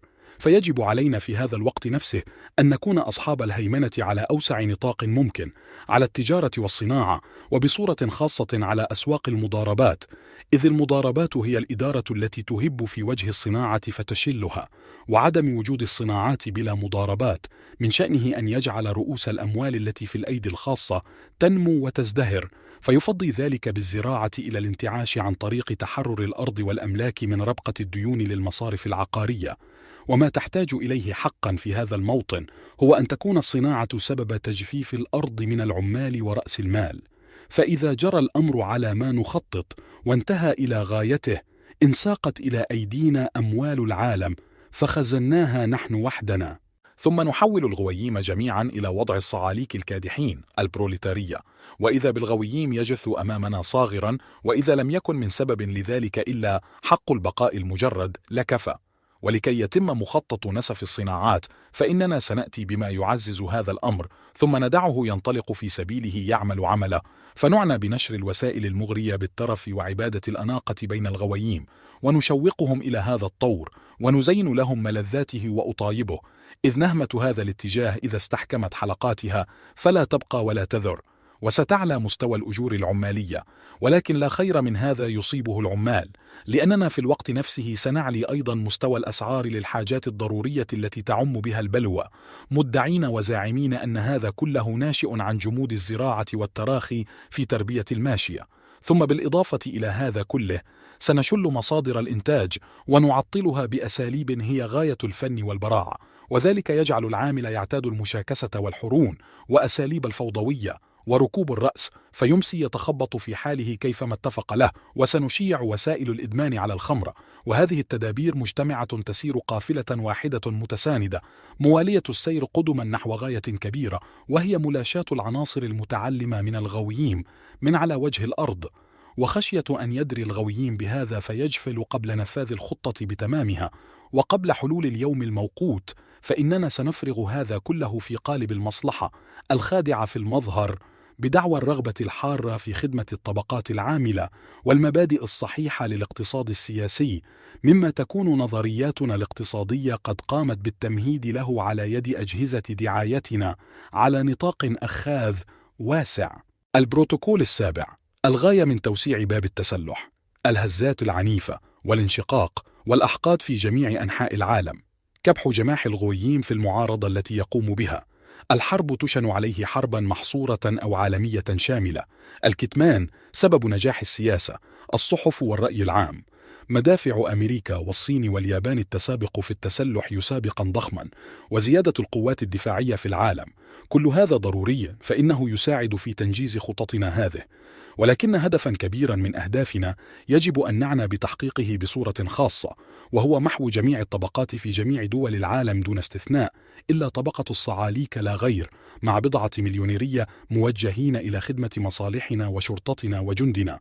وفي أوروبا كلها لما في غير بلاد أيضا علينا أن نخلق الهزات العنيفة والانشقاقات وإثارة الضغائن الأحقاد عن طريق شبكة الصلاة المحبوكة في أوروبا، فنغنم مغنمين: الأول إبقاء البلدان مكبلة مقيدة لا تقوى على شيء تأتيه كما تريد، إذ كل دولة تعلم حق العلم أننا نحن الذين بيدهم تصريف الأمور قبضا وبسطا، وبيدنا أسباب تأريث نار الحرب أو إخمادها، ولا يغيب عن أي من الدول أن ترى بحكم العادة أن لنا القوة المبسوطة اليد في إيقاع الإكراه الذي نريد، وأنف الجميع راغم.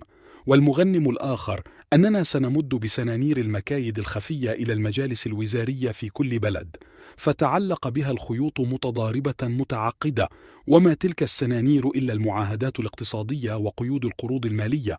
ولكي نضمن لنا النجاح في هذا، ففي أثناء المفاوضات التي يجب أن نكون جد حاذقين وأهل دهاء وحيلة حتى تنفذ إلى صميم الأغراض المتوخاة. وأما فيما يتألف منه المظهر الخارجي الرسمي فموقفنا ينبغي أن يكون على العكس من ذلك، كلاما معسولا متقنعا بقناع الأمانة وشرف المعاملة مع حسن المسايرة والملاطفة والاستجابة. وبهذه الأساليب ستظل شعوب الغويين وحكوماتهم، وقد عودناهم الاكتفاء من الأشياء بمظاهرها الخارجية، راضية بنا ومسلمة بأننا نحن ما جئنا إلا لخير الجنس البشري وخلاصه. وعلينا أن نكون في موضع يمكننا من تناول أي عمل من أعمال المعارضة، وذلك بإبقاء الحرب بين البلاد المعارضة لنا وجاراتها، وفي حال قيامهن جميعا في وجهنا يدا واحدة، فحينئذ لا سبيل إلا أن نستوقد حربا عالمية كاسحة. والعامل الرئيسي في نجاح خططنا السياسية هو كتمان المساعي والمشروعات، والقاعدة أن السياسي ليس شرطا فيه أن تتفق أقواله مع أفعاله، ويجب إرغام حكومات الغويين على انتهاج الحطة التي نشير بها نحن في برامجنا المدروسة على أوسع نطاق وأبعده، وهي البرامج التي أخذت الآن تقترب من الخاتمة. وطريقة حمل تلك الحكومات على ما نريد هو التيار الذي يقال له الرأي العام، وفي يدنا الخفية زمامه ومقادته، نحركه بالقوة الكبرى. الصحف والصحف ما عدا قليلا منها مطوعة لنا مستجيبة لما نشير به. وموجز الكلام من ناحية صفوة خططنا لإبقاء حكومات غوييم أوروبا تحت كابح منا يأخذ على أيديهن أننا نظهر مجالي قوتنا لفريق منهم بوسائل الإرهاب الذي يتناولهن جميعا، إذ رأينا احتمال وثبتهن علينا متفقات، فنجيبهن يومئذ بمدافع أمريكا والصين واليابان. البروتوكول 8. استعمال الحقوق القانونية استعمالا غامضا للتضليل. الأعوان الذين يختارون من المركز الصهيوني، المدارس والتخرج العلمي الفائق، المستوى، رجال الاقتصاد والمليونيرية، إلى من سيعهد بالمناصب الكبيرة الحساسة في حكومتنا. مجازاة عملائنا من الغويين بالقتل إذا خالفوا تعليماتنا. السلاح الذي يحتمل أن يستعمله أعداؤنا في وجهنا يجب أن نستعمله نحن، وعلينا أن نحاول بألطف مقال وأنعم كلام وأرفع طراز في تلفيق الفتاوي القانونية تسويغ أحكام القضايا التي تبدو خارقة العادة، جريئة، ظالمة، إذ من الخطورة بمكان أن نجعل هذه الأحكام تتشح أروع صور العدالة ونطرحها أمام الناس نماذج من المثل الأخلاقية كأنها أفضل ما يستطاع استمداده من مادة القضاء. وعلى جهازنا الإداري الموجه أن يحيط خبرة بجميع القوى التي تدخل في نسيج المدنية، القوى التي يعمل هذا الجهاز في وسطها، قوى حملة الأقلام والفقهاء المتمرسين والإداريين من الرتبة العليا والساسة، وأخيرا الأشخاص الذين كمل تخرجهم تخرجا خاصا ودربوا تدريبا علميا فائق المستوى في مدارسنا المعدة لهذه الغاية. هؤلاء الأشخاص لن يفوتهم بحال أن يلاحظوا الأسرار في تركيب المجتمع، وفقه لغة السياسة على اختلاف أساليبها، وكل ما يندرج تحت الأبجدية السياسية ويجري من ألفاظها. وهم بعد قد ازدادوا اطلاعا على الخفايا والغوامض من الطبيعة البشرية ومواطن الأنسجة للحس المرهف المستتر، وهذه الأنسجة إنما هي القالب الذي أفرغ فيه ذهن الغوييم، وهي مجلس نزعاته ونواقصه ورذائله وفضائله، وما تجد هنا مختزنا من صور مفصلة للطبقات والأوضاع. وإني بغن عن القول أن الأعوان من ذوي المواهب الذين يختارون ليقوموا بمناصب مساعدين في الإدارة لن يؤخذوا من عناصر الغوييم الذين أتناولهم هنا، واعتادوا أنهم إذا قاموا بعمل إداري وأنفذوه فإنما يقومون به دون أن يكلفوا أنفسهم عناء التفكير فيما يراد به أو ما عسى أن تكون الحاجة التي اقتضت. فالمختارون من الغوييم للإدارة يكفيهم أن يرقعوا الأوراق ولا حاجة بهم إلى التمعن فيها، وهم في الخدمة لأحد غرضين: إما ابتغاء الأجرة أو المرتب، وإما اشتهاء لقضاء المطمح القاصر في نفوسهم. ثم إننا سنمد أجهزة حكومتنا بعالم فياض من رجال الاقتصاد، ولنتذكر أنه من أجل هذه الغاية جعل تدريس العلوم الاقتصادية في مدارسنا أهم مطلب يتعين على اليهود تحصيله بتمامه وكماله. وسنحيط دولتنا برهط إثر رهط من رجال المصارف والصناعيين والمتمولين، وواسطة عقد هؤلاء هم أصحاب الملايين، إذ في الواقع سيكون مرد كل شيء إلى صعيد الأرقام، وهذه في جميع الأحوال والقضايا هي الفيصل الأخير، فلا حكم بعد حكمها. والذين يختارون للمناصب ذات المسؤولية في حكومتنا من إخواننا اليهود، ويحتاج أمرهم في البداية إلى فترة إطلاع على مجاري العمل قبل أن يعهد إليهم في ذلك، فإنهم سيوضعون في خلال هذه الفترة في عهدة أشخاص من الغوييم مؤقتا، غير أن هؤلاء الأشخاص هم من الذين اشتدت شبهات الناس الغوييم بهم، حتى قام بينهم وبين جماعتهم برزخ من الريب. فإذا ما تقاعسوا عن تنفيذ التعليمات التي تصدر إليهم فهم إما سيلقون الجزاء والعقاب متهمين، وإما سيغيبون عن الوجود بالمرة. وإنما نضعهم هذا الوضع لكي نحملهم على خدمة مصالحنا حتى النفس الأخير من حياتهم. البروتوكول 9: تطبيق المبادئ الماسونية في مادة التعليم الذي نعلمه للشعوب. الشعارات الماسونية: معنى اللاسامية، الدكتاتورية الماسونية، الإرهاب والرعب. منهم خدام الماسونية: معنى القوة المبصرة والقوة العمياء في دول الغوييم، الاتصال المباشر بين السلطة والدهماء، إباحات الليبرالية، القبض على زمام التعليم والتدريب، النظريات الكاذبة، تفسير القوانين، الحركات السرية والأوكار الخفية في تطبيق مبادئنا. علينا أن ننتبه إلى الشعب الذي تقيمون بين ظهرانيه وتعملون في بلاده، وهذا الانتباه يتعلق بأخلاق ذلك الشعب، فإننا إذا أخذنا بتطبيق مبادئنا عليه تطبيقا ظاهريا عاما وعلى نسق متماثل دون تمييز، وجرينا على هذه الوتيرة إلى أن نكون قد عدلنا وأصلحنا مادة التعليم لذلك الشعب تعليما ينطبق على أهدافنا ومنوالنا، فعلى هذا الوجه لا مطمع لنا في إدراك النجاح. لكن إذا أخذنا نرعى التطبيق بيقظة واحتراس، فلن يمضي على ذلك أكثر من عقد من السنين حتى يكون طور ذلك الشعب قد تغير حتى في أصلب ما يعرف عنه من خلق العناد والمشاكسة، وبذلك نضيف شعبا جديدا إلى صفوف الذين قد تم لنا اقتيادهم وإخضاعهم لنا. وإن كلمات ليبرالية وما يشتق من معانيها، الكلمات التي هي في الواقع من شعاراتنا الماسونية كالحرية والعدالة والمساواة، سنبدلها عندما نقيم مملكتنا إلى كلمات لا تحمل هذا المعنى الشعاري بعد ذلك، وإنما يغدو معناها الوحيد مجرد الدلالة على صور مثالية، فالأولى تصبح حق الحرية، والثانية واجب العدالة، والثالثة حمال المساواة، ويقاس على هذا سائر التعديل، وبهذا نمسك الثور من قرنيه. ومن الوجهة الواقعية فإننا قد وفقنا إلى الآن في محو كل نوع من أنواع العهود الحاكمة إلا عهدنا، مع أن من الوجهة القانونية لا يزال هناك عهود حكم قائمة بالصورة والشكل فقط، وهذا أمره بيدنا نتصرف به على ما نرى ونصدر فيه تعليماتنا، وذلك لأن اللاسامية لا نراها إلا ضرورية لنا للاستفادة منها في رعاية إخواننا المستضعفين. ولا حاجة بي أن أتوسع في هذه القضية أكثر من هذا الحد، لأن موضوعها قد أشبع بحثا وكرر ذلك فيما بيننا على ما فيه الكفاية. وأما نشاطنا فلا شيء يحد من اتساع نطاقه، وأما حكومتنا العليا فكائنة في أوضاع فوق الأوضاع القانونية الراهنة، وأوضاعنا هذه هي الموصوفة في المصطلحات الجارية بمعنى الطاقة المنبعثة والقوة الماضية، أعني الدكتاتورية.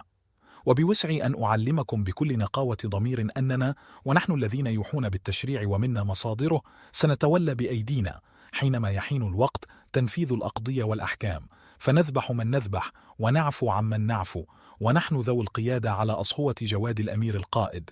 إننا سنحكم بالقوة، لأن بيدنا بقايا حزب من الأحزاب كانت له الصولة والسطوة فيما مضى، فأبدناه فاندرج في الماضين. وأما الأسلحة التي في أيدينا فهي مطامح لا حدود لها، وجشع آكل كاو، وحب انتقام لا يعرف الرحمة، وضغائن وأحقاد. ومنا قد انطلقت تيارات الرعب الذي دارت دوائره بالناس، وفي خدمتنا أشخاص شتى ينتمون إلى جميع المذاهب الفكرية ومختلف التعاليم، منهم المطالبون بالعروش واسترداد الملكيات، وزعماء السواد والعامة، والاشتراكيون والشيوعيون، وحملة الأحلام الطوباوية من كل حزب. وقد قرنا هؤلاء جميعا إلى نير العمل في سبيلنا، وجعلنا كلا منهم وحبله على الغارب يثقب ما بقي من جدران السلطات، ويجهد طاقته ليدك قوائم الأنظمة القائمة على اختلاف صورها، فأمست جميع الدول بسبب هذا في عذاب ووبال. تبذل النصيحة من أعماق نفسها طلبا للسلامة، وهي مستعدة لتضحي بكل عزيز من أجل الحصول على الأمان والسكينة، وإننا لن نعطيها ما تطلب من سلامة وأمان قبل أن تعترف جهارا وفي وضح النهار بحكومتنا العالمية العليا، وأن تفعل هذا مستسلمة صاغرة. ولقد اشتد صياح الشعب بالولولة والإعوال، طالبا بحكم الضرورة تسوية المسألة الاشتراكية بطريق التفاهم والاتفاق الدولي، والعامل والمهماز في هذا هو الانقسام والانشقاق إلى أحزاب صغيرة مؤلفة من فئات ضئيلة، فادفعت هذه الحالة بالشعوب إلينا، فغدا المضي بالعراك بعد ذلك، وكل يشد الحبل إلى جهته في ميدان المكافحة، أمرا صعبا شاقا بسبب الحاجة إلى المال، والمال كله قد استقر في أيدينا. وقد يكون هناك من السبب ما يحملنا على التخوف من اتحاد يقع بين القوة المبصرة التي لملوك الغويين الجالسين على العروش وبين القوة العمياء التي للدهماء، ولكننا قد اتخذنا من لازم التدابير ما يكفي لمواجهة مثل هذا الاحتمال إذا لاح، فإننا قد نصبنا بين هاتين القوتين متراسا، حاجزا يرى فيه كل فريق الرعب والهول يأتيانه من قبله. وبهذه الطريقة تبقي القوة العمياء في جانبنا، نمدها، ونحن وحدنا القادرون على هذا بزعيم يتولى أمرها، وهذا أمره بيدنا، فنرشده إلى الطريق التي يجب أن تسلك نحو هدفنا. ولكي لا تستطيع يد القوة العمياء التفلت من سلطاننا عليها، فيجب من جهتنا بين وقت وآخر أن نتصل بها اتصالا مباشرا، وهذا إذا لم يكن على يد أشخاص من الغويين فيكون على يد أحد إخواننا الذي هو عندنا ثقة خالصة. ومتى ما تم وانتهى الاعتراف بكوننا نحن السلطة الوحيدة، فحينئذ نتفاوض مع الشعب وجها لوجه وباللسان علنا، وفي الساحة العامة فنرشدهم في المسائل السياسية بطريقة تجعل اتجاههم هو هذا الاتجاه المراد. ولعمري ما هي السبل التي نتمكن بها من مراقبة التعليم في مدارس القرى والأرياف ومعرفة ما يجري هناك؟ لا يصعب علينا ذلك، إذ لا يمكن أن تخفى خافية، أو ليس أي قول ينطق به لسان الحكومة أو حتى الملك نفسه جالسا على العرش سرعان ما يذاع ويشاع في جميع الدولة، ثم في الخارج لكثرة ما يلهج به الناس ويتناقلونه من مكان إلى مكان. وحتى لا تتلاشى مؤسسات الغويم قبل حلول الوقت المضروب، فإننا قد أفرغنا عليها مسحة من الأخوة الماسونية ومظهرا يعطي الهيبة والكياسة، وقبضنا على نوابض الأجهزة كما يقبض على جهاز آلي متحرك، وهذه النوابض نعنى بضبطها ووضعها الموضع المحكم، العناية كلها، وهل آن تحل محلها الفوضى من الإباحات المنطلقة من الحرية الليبرالية. وإننا قد تدخلنا أوغى التدخل فيما يتعلق بإجراء القوانين وتطبيقها، كما تدخلنا في إدارة الانتخابات العامة وفي توجيه الصحف وحرية الفرد، على أن تدخلنا الرئيسي وهو أصل من أصول خططنا، وهو في التعليم والتدريب، إذ هما حجر الزاوية في الوجود الحرة. وأما شباب الغويم فقد فتناهم في عقولهم ودوخنا رؤوسهم، وأفسدناهم بتربيتنا إياهم على المبادئ والنظريات التي نعلم أنها فاسدة، مع أننا نحن الذين لقناهم ما تربوا عليه.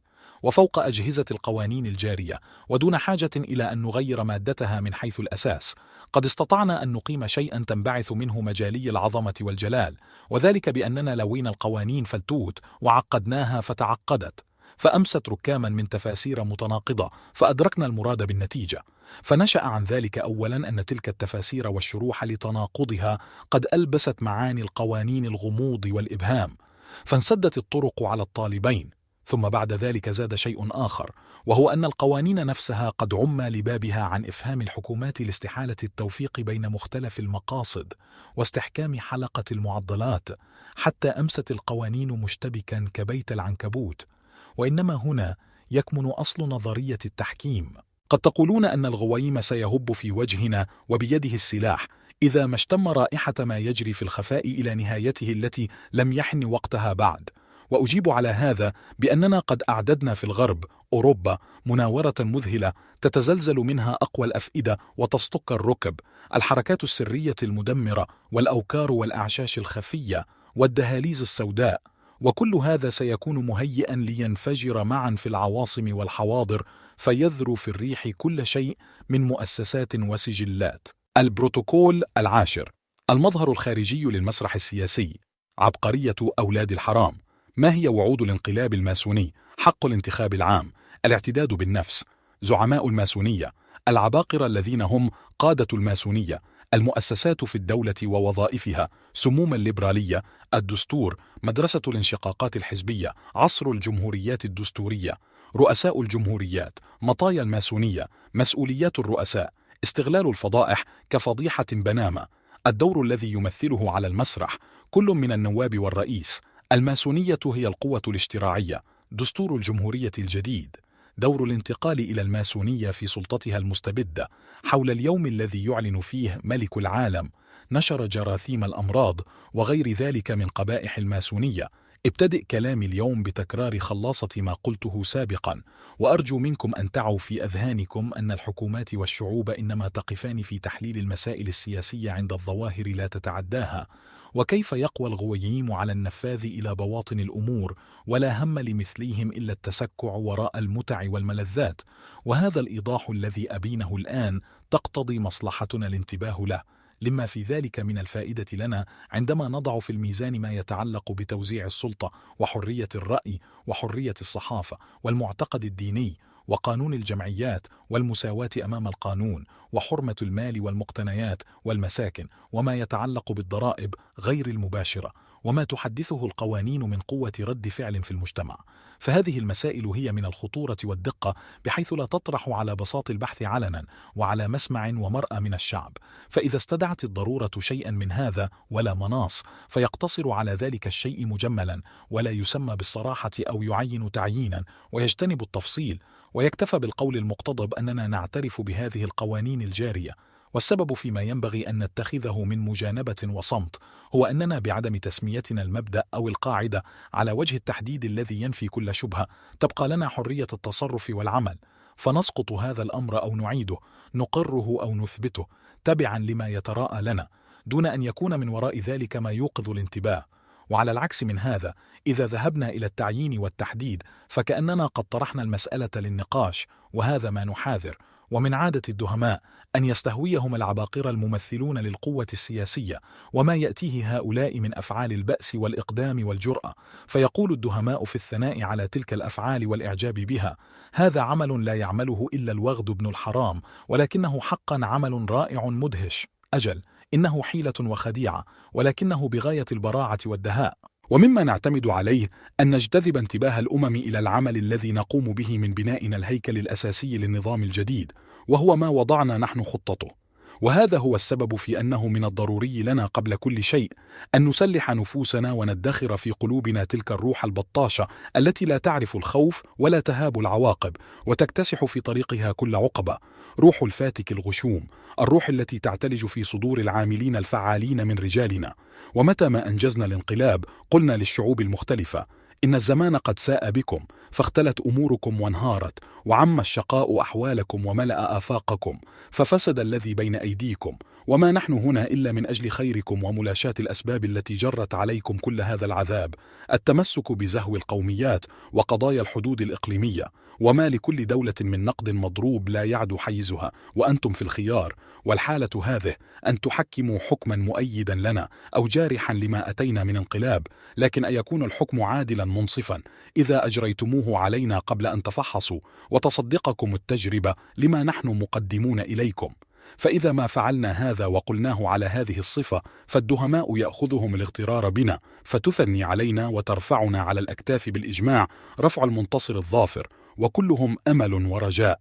وبهذا تتجلى الفوائد المتوخاة من الحيلة التي أدخلناها عليهم، وهي الاقتراع، التصويت أو حق الانتخاب، إذ نكون قد جعلنا من هذه الوسيلة الفاتنة ما يكفل لنا الوصول إلى صولجان العالم بعد أن تغلغلت فتنة التصويت في كل مكان وأصابت كل فئة من البشر.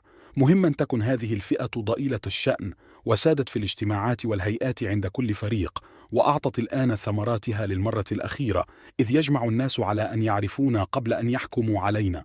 ولكي تسلم هذه الثمرات كما نشتهي، علينا أن نعمم حق التصويت ونجعله شاملا بلا فارق في الطبقة أو الأهلية، ليكون لنا من ذلك الكثرة الكاسحة المطلقة مما لا نناله من الطبقة المتعلمة من أرباب الأملاك.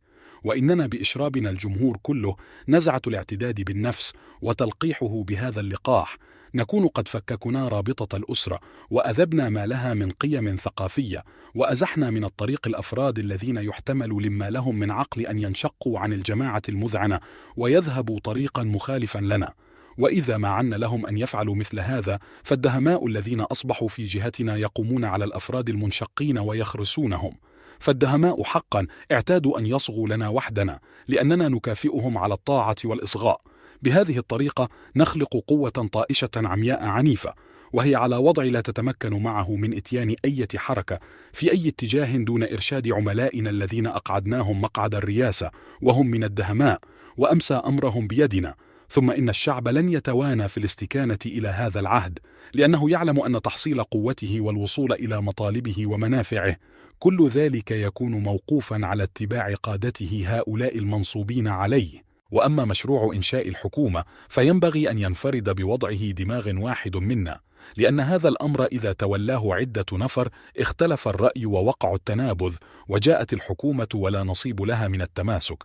فعلينا أن ندقق في هذا المشروع من ناحيته العملية، لكن لا يجوز بحال علاجه بالمناقشة العلنية كي لا يفسد ما فيه من مزايا الضبط والإحكام، وتسلب منه خاصية التماسك والترابط وما تضمنته كل فقرة من المقاصد التي أرسلناها غامضة. فإذا أبحنا للدهماء نقاش المشروع واقترحوا التغيير والتبديل بطريق التصويت، فكأننا أبحنا لهم أن يذهبوا في ذلك مذاهب متضاربة لا تقف عند حد، وتتصادم أقوالهم وآراؤهم إلى ما فيهم من سوء فهم، وهم بعد ذلك أقصر مدى فكريا من أن يكتنهوا خفاياه. فيجب علينا ألا يطرحوا بنتاج عبقرية رجالنا إلى أنياب من ينهشها، حتى ولا إلى النفر المتزعم من الدهماء. وهذه المشروعات الانقلابية لا تكون حتى الآن قادرة على قلب الأنظمة القائمة رأسا على عقب. قصارى ما تستطيع أن تبلغه أنها تحدث تغييرا في المجال الاقتصادي، وبحكم النتائج كلها جملة واحدة.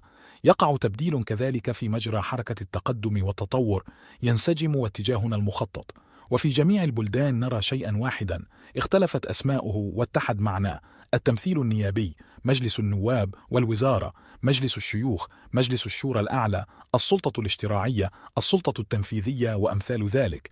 ولا حاجة بي أن أوضح لكم ما بين هذه المؤسسات من الصلة الآلية الرابطة، إذ تعلمون ذلك جيدا، وإنما ألفت نظركم إلى أن كل من هذه المؤسسات تقابله وظيفة مهمة من الوظائف التي تقع على عاتق الدولة. وأرجو منكم الملاحظة أن نعطي الوظيفة بالمهمة في العبارة السابقة هنا، لا أعني به أن الأهمية المقصورة عائدة إلى المؤسسة نفسها من حيث هي، كلا، بل أعني أن الأهمية هي أهمية الوظيفة التي تقوم بها المؤسسة.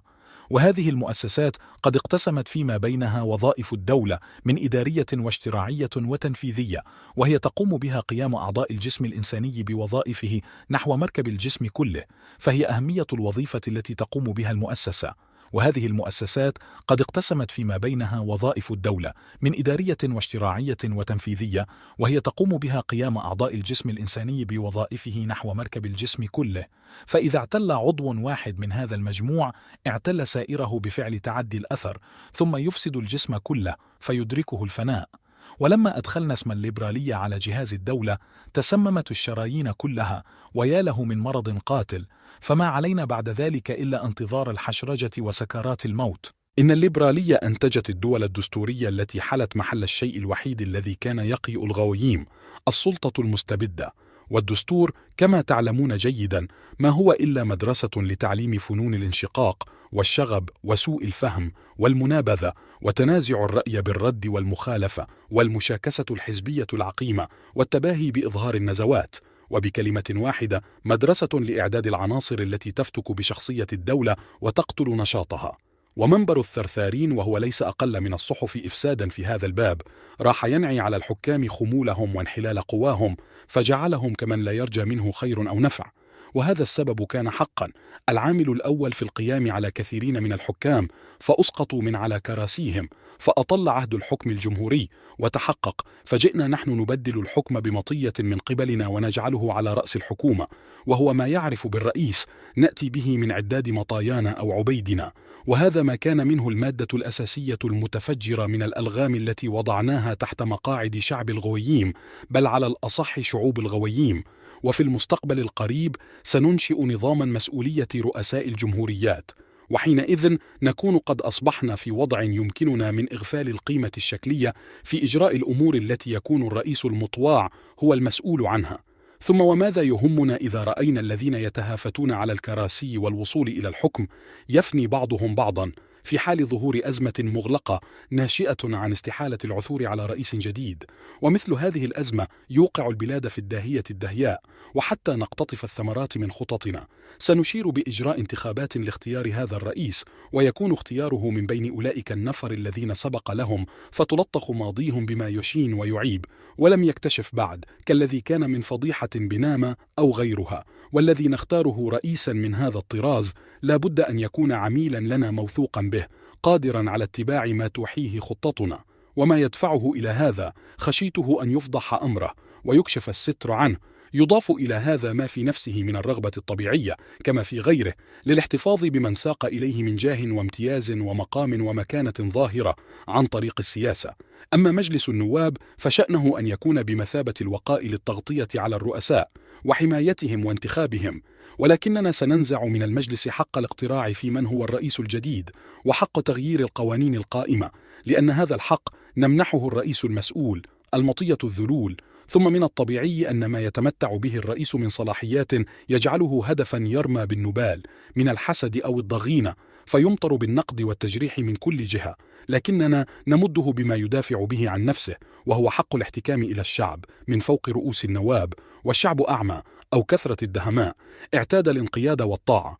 وما عدا هذا فإننا سنسلح الرئيس بحق آخر هو إعلان الحرب، ونبرر هذا ونسوغه من ناحية أن الرئيس بصفة كونه القائد الأعلى للجيش وسيد البلاد ينبغي أن يكون في متناوله هذا الحق لحاجته الضرورية إليه من أجل الدفاع عن سلامة البلاد وحماية الدستور الجمهوري الجديد، فهو المسؤول عن الدستور وهو يمثل الدستور. وبمعزل عن هذا فإننا سننزع من مجلس النواب حق توجيه السؤال إلى الحكومة أو استجوابها فيما تتخذه من تدابير في نطاق صلاحيتها، ونتخذ حجة في هذا الحفاظ على الأسرار السياسية للدولة.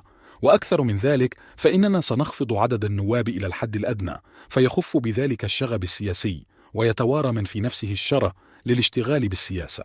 فإذا هو مع هذا اندفع إلى الشغب وهذا لا يتوقع، فالمندفعون لا يكونون إلا قلة، فنجرفهم ونمسحهم مسحا، وذلك بأن يطلب رد الأمر إلى الأمة لاستفتائها، ويتوقف على الرئيس تعيين الرئيسين لمجلس النواب ومجلس الشيوخ وتعيين وكيليهما أيضا. وبدلا من أن تعقد المجالس النيابية جلسات عديدة فيختصر ذلك إلى أقل عدد ممكن ولبضعة أشهر وكفى، والرئيس بصفته رئيس السلطة التنفيذية يكون من صلاحيته أيضا دعوة مجلس النواب إلى الانعقاد وله تعطيله أو حله، وفي هذه الحالة الأخيرة تطول فترة الحل قبل العودة إلى انعقاد آخر. وحتى لا تقع نتائج هذه الأعمال كلها وهي في مادتها غير قانونية على كاهل الرئيس فتهيض جناحه قبل أن يكمل استواء مخططنا، ونحن جعلناه مسؤولا تحمل أعباءه، فإننا سنحرض الوزراء وكبار الموظفين الإداريين على ألا يأخذوا إخذه ولا يجاروه في أهوائه، لا يروا في المسألة رأيهم مستقلين عنه، وبهذا يصبحون هم كبش النطاح بدلا منه. وإننا نوصي الوصية الملحة بأن هذا الأسلوب من أساليب عملنا لا يسمح بتطبيقه إلا فيما يتعلق بمجلس الشيوخ ومجلس الشورى الأعلى أو مجلس الوزراء، لكن من المؤكد لن يسمح بذلك لموظفين بمفردهم. ثم ينبغي الرئيس بإيعاز منا يبين أن منشأ هذه العقدة إنما هو تضارب التفاسير القانونية المتعددة، ثم يلغي كل ذلك عندما نشير إليه بالإلغاء، ويكون له الحق بعد ذلك أن يقترح ويضع قوانين مؤقتة، بل أكثر من هذا أن يتخطى أحكام الدستور وحجته في هذين الأمرين ما تقتضيه مصلحة الدولة العليا. بهذه التدابير نتمكن من القبض على السلطة التي ندمر بها شيئا فشيئا وخطوة خطوة ما نريد إزالته من دساتير العالم تمهيدا للانتقال الكبير، ثم يعقب ذلك قلب كل حكومة وجعلها مقطورة إلى سلطتنا تابعة طائعة. والاعتراف بصاحبنا صاحب السلطة المستبدة المطلقة قد يقع حتى قبل تدمير الدساتير، وإنما تقع هذه الحالة عندما تهب الشعوب وقد سئمت من عجز الحكام ومخالفاتهم للقوانين، وهذا ما سنعنا بتدبيره صائحة: اذهبوا بهؤلاء عنا وأعطونا ملكا واحدا يحكم الدنيا كلها ويوحد أمرنا ويجمع شملنا ويلاشي أسباب فرقتنا ويخلصنا من مسائل الخلافات على الحدود الإقليمية والتباهي بالقومية والعنصرية والتزمت الديني والديون التي ترزح تحتها الدولة، ويوردنا موارد الأمان والسلامة ويحقق لنا ما فشل فيه حكامنا وممثلون السابقون. وإنكم تعلمون تمام العلم إننا من أجل أن نهيئ لجميع الأمم إطلاق هذه الصيحة لابد من وسيلة إلى ذلك، وهي رمي البلدان المختلفة بما يشغل بالها. البروتوكول 11 برامج الدستور الجديد. بعض التفاصيل المتعلقة بالثورة الجديدة: الغوييم قطيع من الغنم، الماسونية السرية ومحافلها التي هي معرض خارجي مجلس الدولة الأعلى أو مجلس الشورى الأعلى، كان ولا يزال أقوى تعبير عن سلطة الحكم، وسيبقى الواجهة الخارجية للسلطة الاشتراعية. أو بالأحرى ما يسمى بلجنة تحرير القوانين والأنظمة التابعة للحاكم. وهذا هو برنامج الدستور الجديد. سننشئ الأوضاع اللازمة للقانون والحق والعدالة، حتى يبدو أن هذه العناصر الثلاثة قد تبوأت مكانها المعد لها، ونفعل ذلك بثلاث طرق. 1. في قالب مشروعات قوانين تحال على السلطة الاشتراعية. 2.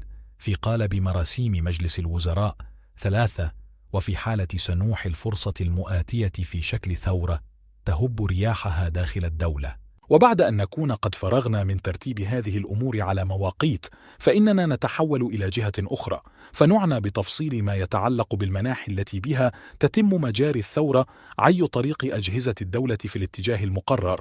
وأعني بهذه المناحي حرية الصحافة، حق تأليف الجمعيات والأحزاب والهيئات، حرية الرأي والضمير، حق التصويت في الانتخاب، وغير ذلك مما يجب أن يمحى ويغيب إلى الأبد من ذهن الإنسان، أو أن يعدل تعديلا ينسف حتى الأساس، شرط أن يقع هذا كله غداة إعلان الدستور الجديد بلا تراخ.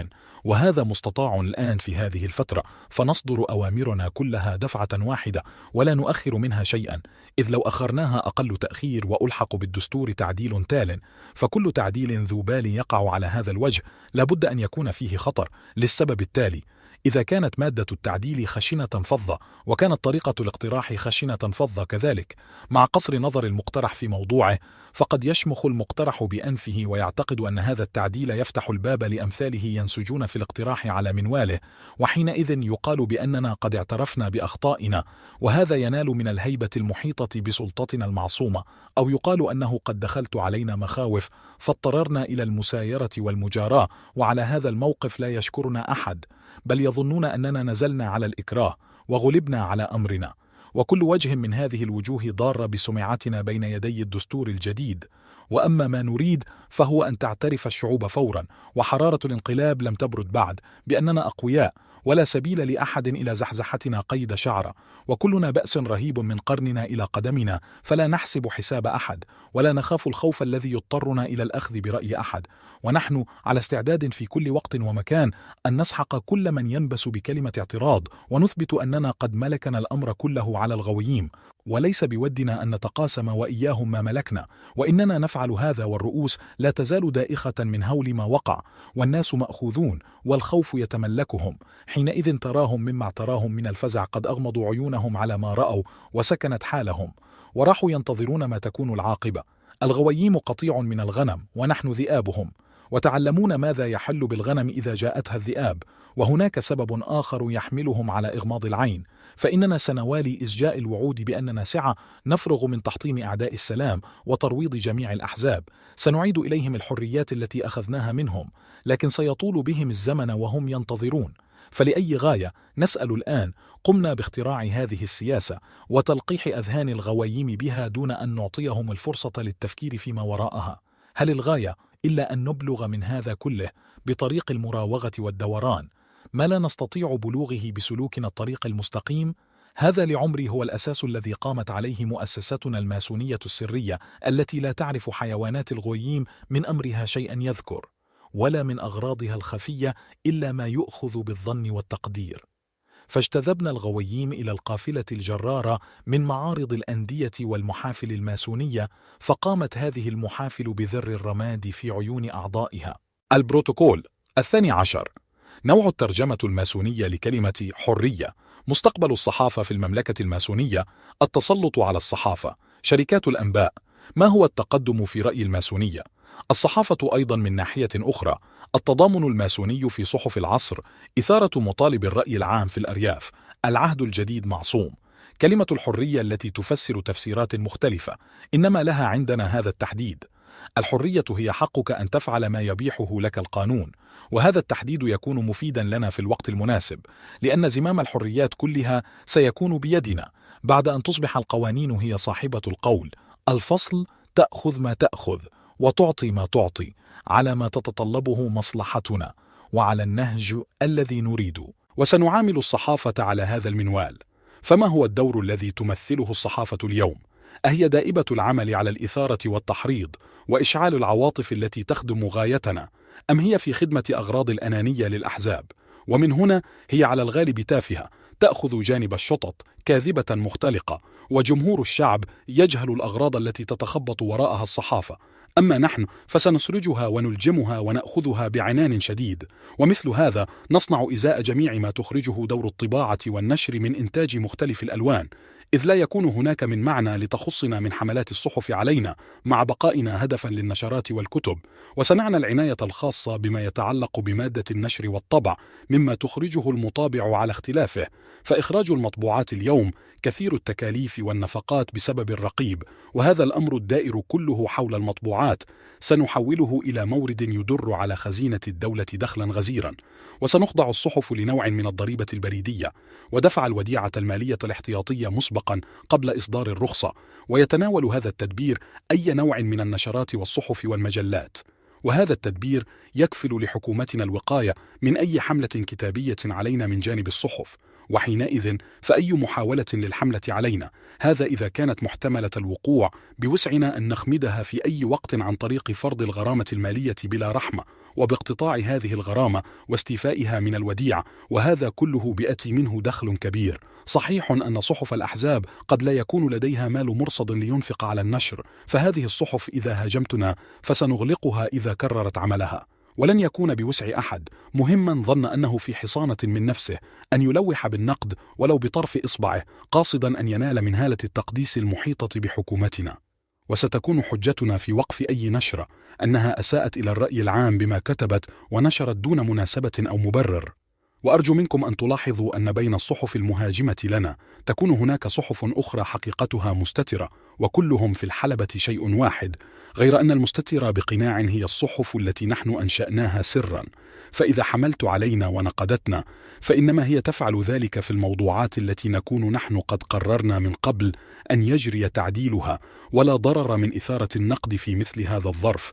ولن تصل إذاعة أي نبأ إلى الجمهور عن طريق الصحف قبل أن تكون مادة الخبر قد مرت علينا. وكاد هذا الأمر يكون واقعا اليوم على هذا الوجه، وزمامه بأيدينا على ما نراه في شركات الأنباء والأخبار قليلة العدد، حيث تتوافد عليها الأنباء من مختلف أنحاء العالم. وفي اليوم القادم سيكون أمر هذه الشركات لنا نصرفه كيف نشاء، ولن يطلق نبأ واحد إلى العالم إلا ما نمليه نحن. فإذا كنا قد توصلنا حتى اليوم إلى ما فيه رضانا، فلننظر فلا نرى دولة واحدة تقف بيننا وبينها حواجز تؤخرنا عن الوقوف على ما يسميه الغوييم الأغبياء بأسرار الدولة. فكيف تكون الحال من جهتنا من وسع حيلة ونفوذ كلمة وتوغل من كل ناحية، بعد أن يعترف بنا أننا سادة العالم في شخص ملكنا الذي سيطبق سلطانه الأرض كلها؟ ولنعد إلى أمر المطبوعات والنشر في المستقبل.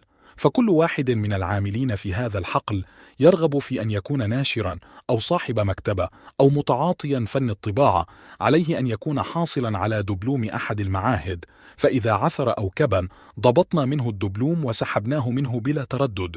وبهذه الوسيلة والتدابير تغدو أداة النشر الفكري في آفاق الرأي العام، أداة تعليمية في يد حكومتنا، فلا تبقى الجماهير بعد ذلك عرضة للتضليل بالطرق الملتوية والنزوات والتغني الباطل ببركات مزعومة جاء بها عصر التقدم والنور.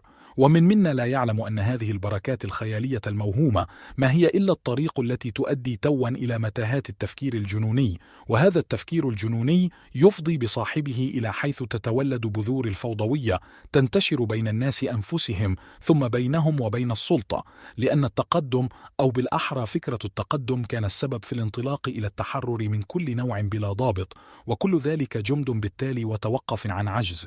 وجميع من يسمون بالأحرار هم دعاة فوضوية، وإذا لم يكونوا هكذا في الواقع فعلى الأقل هم هكذا في الفكرة. وكل واحد من هؤلاء راح يتخبط وراء خيالاته ويزداد إفراطا وجنونا حتى يقع في حفرة الفوضى فيصيح ويحتج، لا من أجل شيء بل لمجرد شقشقة الألسنة بالاحتجاج.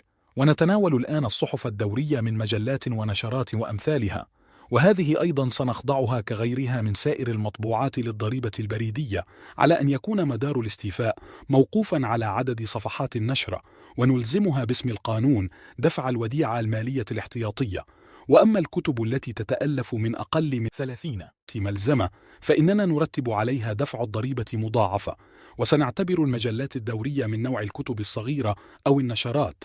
والقصد من هذا على نوعين: أولا أن يتناقص عدد هذه المجلات، وهي في الواقع إردأ أنواع المطبوعات وأسمها مادة، وثانيا أن يكره الكتاب على الإكثار من هذه المادة إكثارا مملا يحمل القراء على أن يعرضوا عن المطالعة، وهذا بالإضافة إلى غلاء الثمن. أما نحن ففي الوقت نفسه سنتولى إصدار مجلات من قبلنا لتنشيط الحركة الذهنية في التجهنة، وأثمان مجلاتنا هذه رخيصة ومادتها يشغف القارئ بمطالعتها. والضريبة البريدية ستحد كثيرا من مطامع المنتمين إلى صناعة الكتابة، فيجدون أنفسهم محصورين في نطاق ضيق ولا مجال لهم للعبث، ثم تدركهم حين الاقتضاء الغرامات المالية فينوؤون تحتها فيجمدون ثم ينتهون إلينا. ومع هذا فإذا اغتر واحد منهم بعد ذلك بالحملة علينا فلن يجد المطبعة التي تقبل أن تطبع له ما يريد قبل أن تراجعنا للإذن بالطبع. وبهذه الطريقة نتمكن من الوقوف على المادة المراد نشرها قبل طبعها، وتنكشف لنا الحيلة فنضرب بالمادة عرض الحائط، لكننا ننظر في محتواها، فإذا وجدنا فيه شيئا يقتضي الإيضاح للرأي العام فعلنا ذلك من تلقاء أنفسنا. صناعة الأدب والصحافة في مضمارهما هما أشد عوامل التهذيب، ولهذا السبب ستكون حكومتنا مالكة مقود معظم الصحف، وهذا من شأنه أن يعقم العوامل الضارة في هذا الباب مما يملكه أرباب الصحف، وبهذا التدبير نكون قد امتلكنا القوة الأولى الموجهة للرأي العام. وإذا أعطينا مثلا 10 رخص لإصدار صحف إلى مطلق الناس، فينبغي أن نعطي إلى جماعتنا 30 رخصة، ويجري الأمر في أي صعيد آخر على هذه النسبة. ولا يشك الرأي العام فيما نصنع، إذ كل الصحف التي تنتمي إلينا ستكون من حيث المظهر جامعة لمختلف النزعات والآراء المعارضة، وهذا ما يوهم الجمهور دون أن يدري ما وراءه، ويستدني إلينا الخصوم الذين لم يمعنوا في إساءة الظنون بنا، فنتلقاهم ونستل منهم الأشواك فيغدون ولا ضرر منهم. ففي الصف الأول تأتى الصحف ذات الصبغة الرسمية الناطقة بلساننا، وهذه الصحف هي الحارس على مصالحنا دائما، ولذلك لا يكون لها تأثير كبير في مجرى حركة الرأي العام. وفي الصف الثاني تأتي الصحف التي صبغتها شبه رسمية، وهذه هدفها استمالة الفاترين الباردين والذين هم على مفترق الطرق وقليلا ما يبالون. وفي الصف الثالث الصحف التي نعهد إليها في معارضتنا في الطاهر، وفي واحدة منهن على الأقل ينبغي أن تكون المعارضة على الشد ما يمكن من المرارة. أما خصومنا الحقيقيون فإنهم في سرهم سيرتضون هذه الحالة بصمت، فلا يفطنون أن المسألة تمثيل خادع على المسرح فتجوز عليهم الحيلة، وبهذه الحيلة التي انطلت عليهم يكشفون لنا عن أوراقهم. وجميع صحفنا التي تشرب من مائنا ستحمل شتى الوجوه والسحنات والنزعات، من أرستقراطية إلى جمهورية إلى ثورية إلى فوضوية إلى آخر ما تحتمله قائمة الأسماء. وستكون هذه الصحف كصنم فشنو في الهند لها 100 ذراع وذراع، وكل عين من عيونها مفتوحة على ناحية من نواحي الرأي العام. فإذا ما اشتد نبض صحفي ما وظهرت حمى من الحميات فتلك الأيدي ترشد الرأي العام إلى ما نريد، لأن المريض الثائر النفس يفقد توازن الفكر ويميل إلى قبول نصيحة تعمل على تسكينه والتخفيف عنه. وأولئك المجانين الذين يظنون أنهم على حق في ترديد ما قالته جريدتهم الناطقة بلسان معسكرهم يكونون في الواقع يرددون مقالتنا نحن من حيث أصل الفكرة أو ما يجري مجراها من أمثالها، ويكون عبثا ظنهم أنهم يتعلقون بما هو من بضاعتهم، بينما الراية التي يدافعون عنها وتحتها يقفون هي رايتنا مرفوعة فوق رؤوسهم. وحتى ينتظم أمر الصحف المتجندة لنا على هذا الغرار المتقدم، فعلينا العناية الدقيقة بكل ما يتعلق بها ويؤول إليها. وتحت ستار دائرة مركزية للمطبوعات سننشئ خلايا أدبية الصبغة يتلقن منها عملاؤنا ما يلقى إليهم من تعليمات وأوامر وكلمات سر كل يوم بيومه، دون أن يكون شيء من أمر هذا يلفت النظر. وتجري في هذه الخلايا مناقشات على وجه النفي والإثبات والمناقضة والتأييد، وكل هذا إنما هو من التمثيل والمظهر المصنوع لا أكثر، دون تعمق إلى الجوهر الحساس. وستتولى الصحف السائرة في ركابنا شن حملة عنيفة صارمة على الصحف الرسمية الناطقة باسم الدولة، وما الغرض من هذا سوى إعطائنا الفرصة لندلي في هذه المناسبة بتصريحات حول الموضوع أوسع وأشمل مما لو جئنا نعالجه ببيانات رسمية في أوقات أخرى.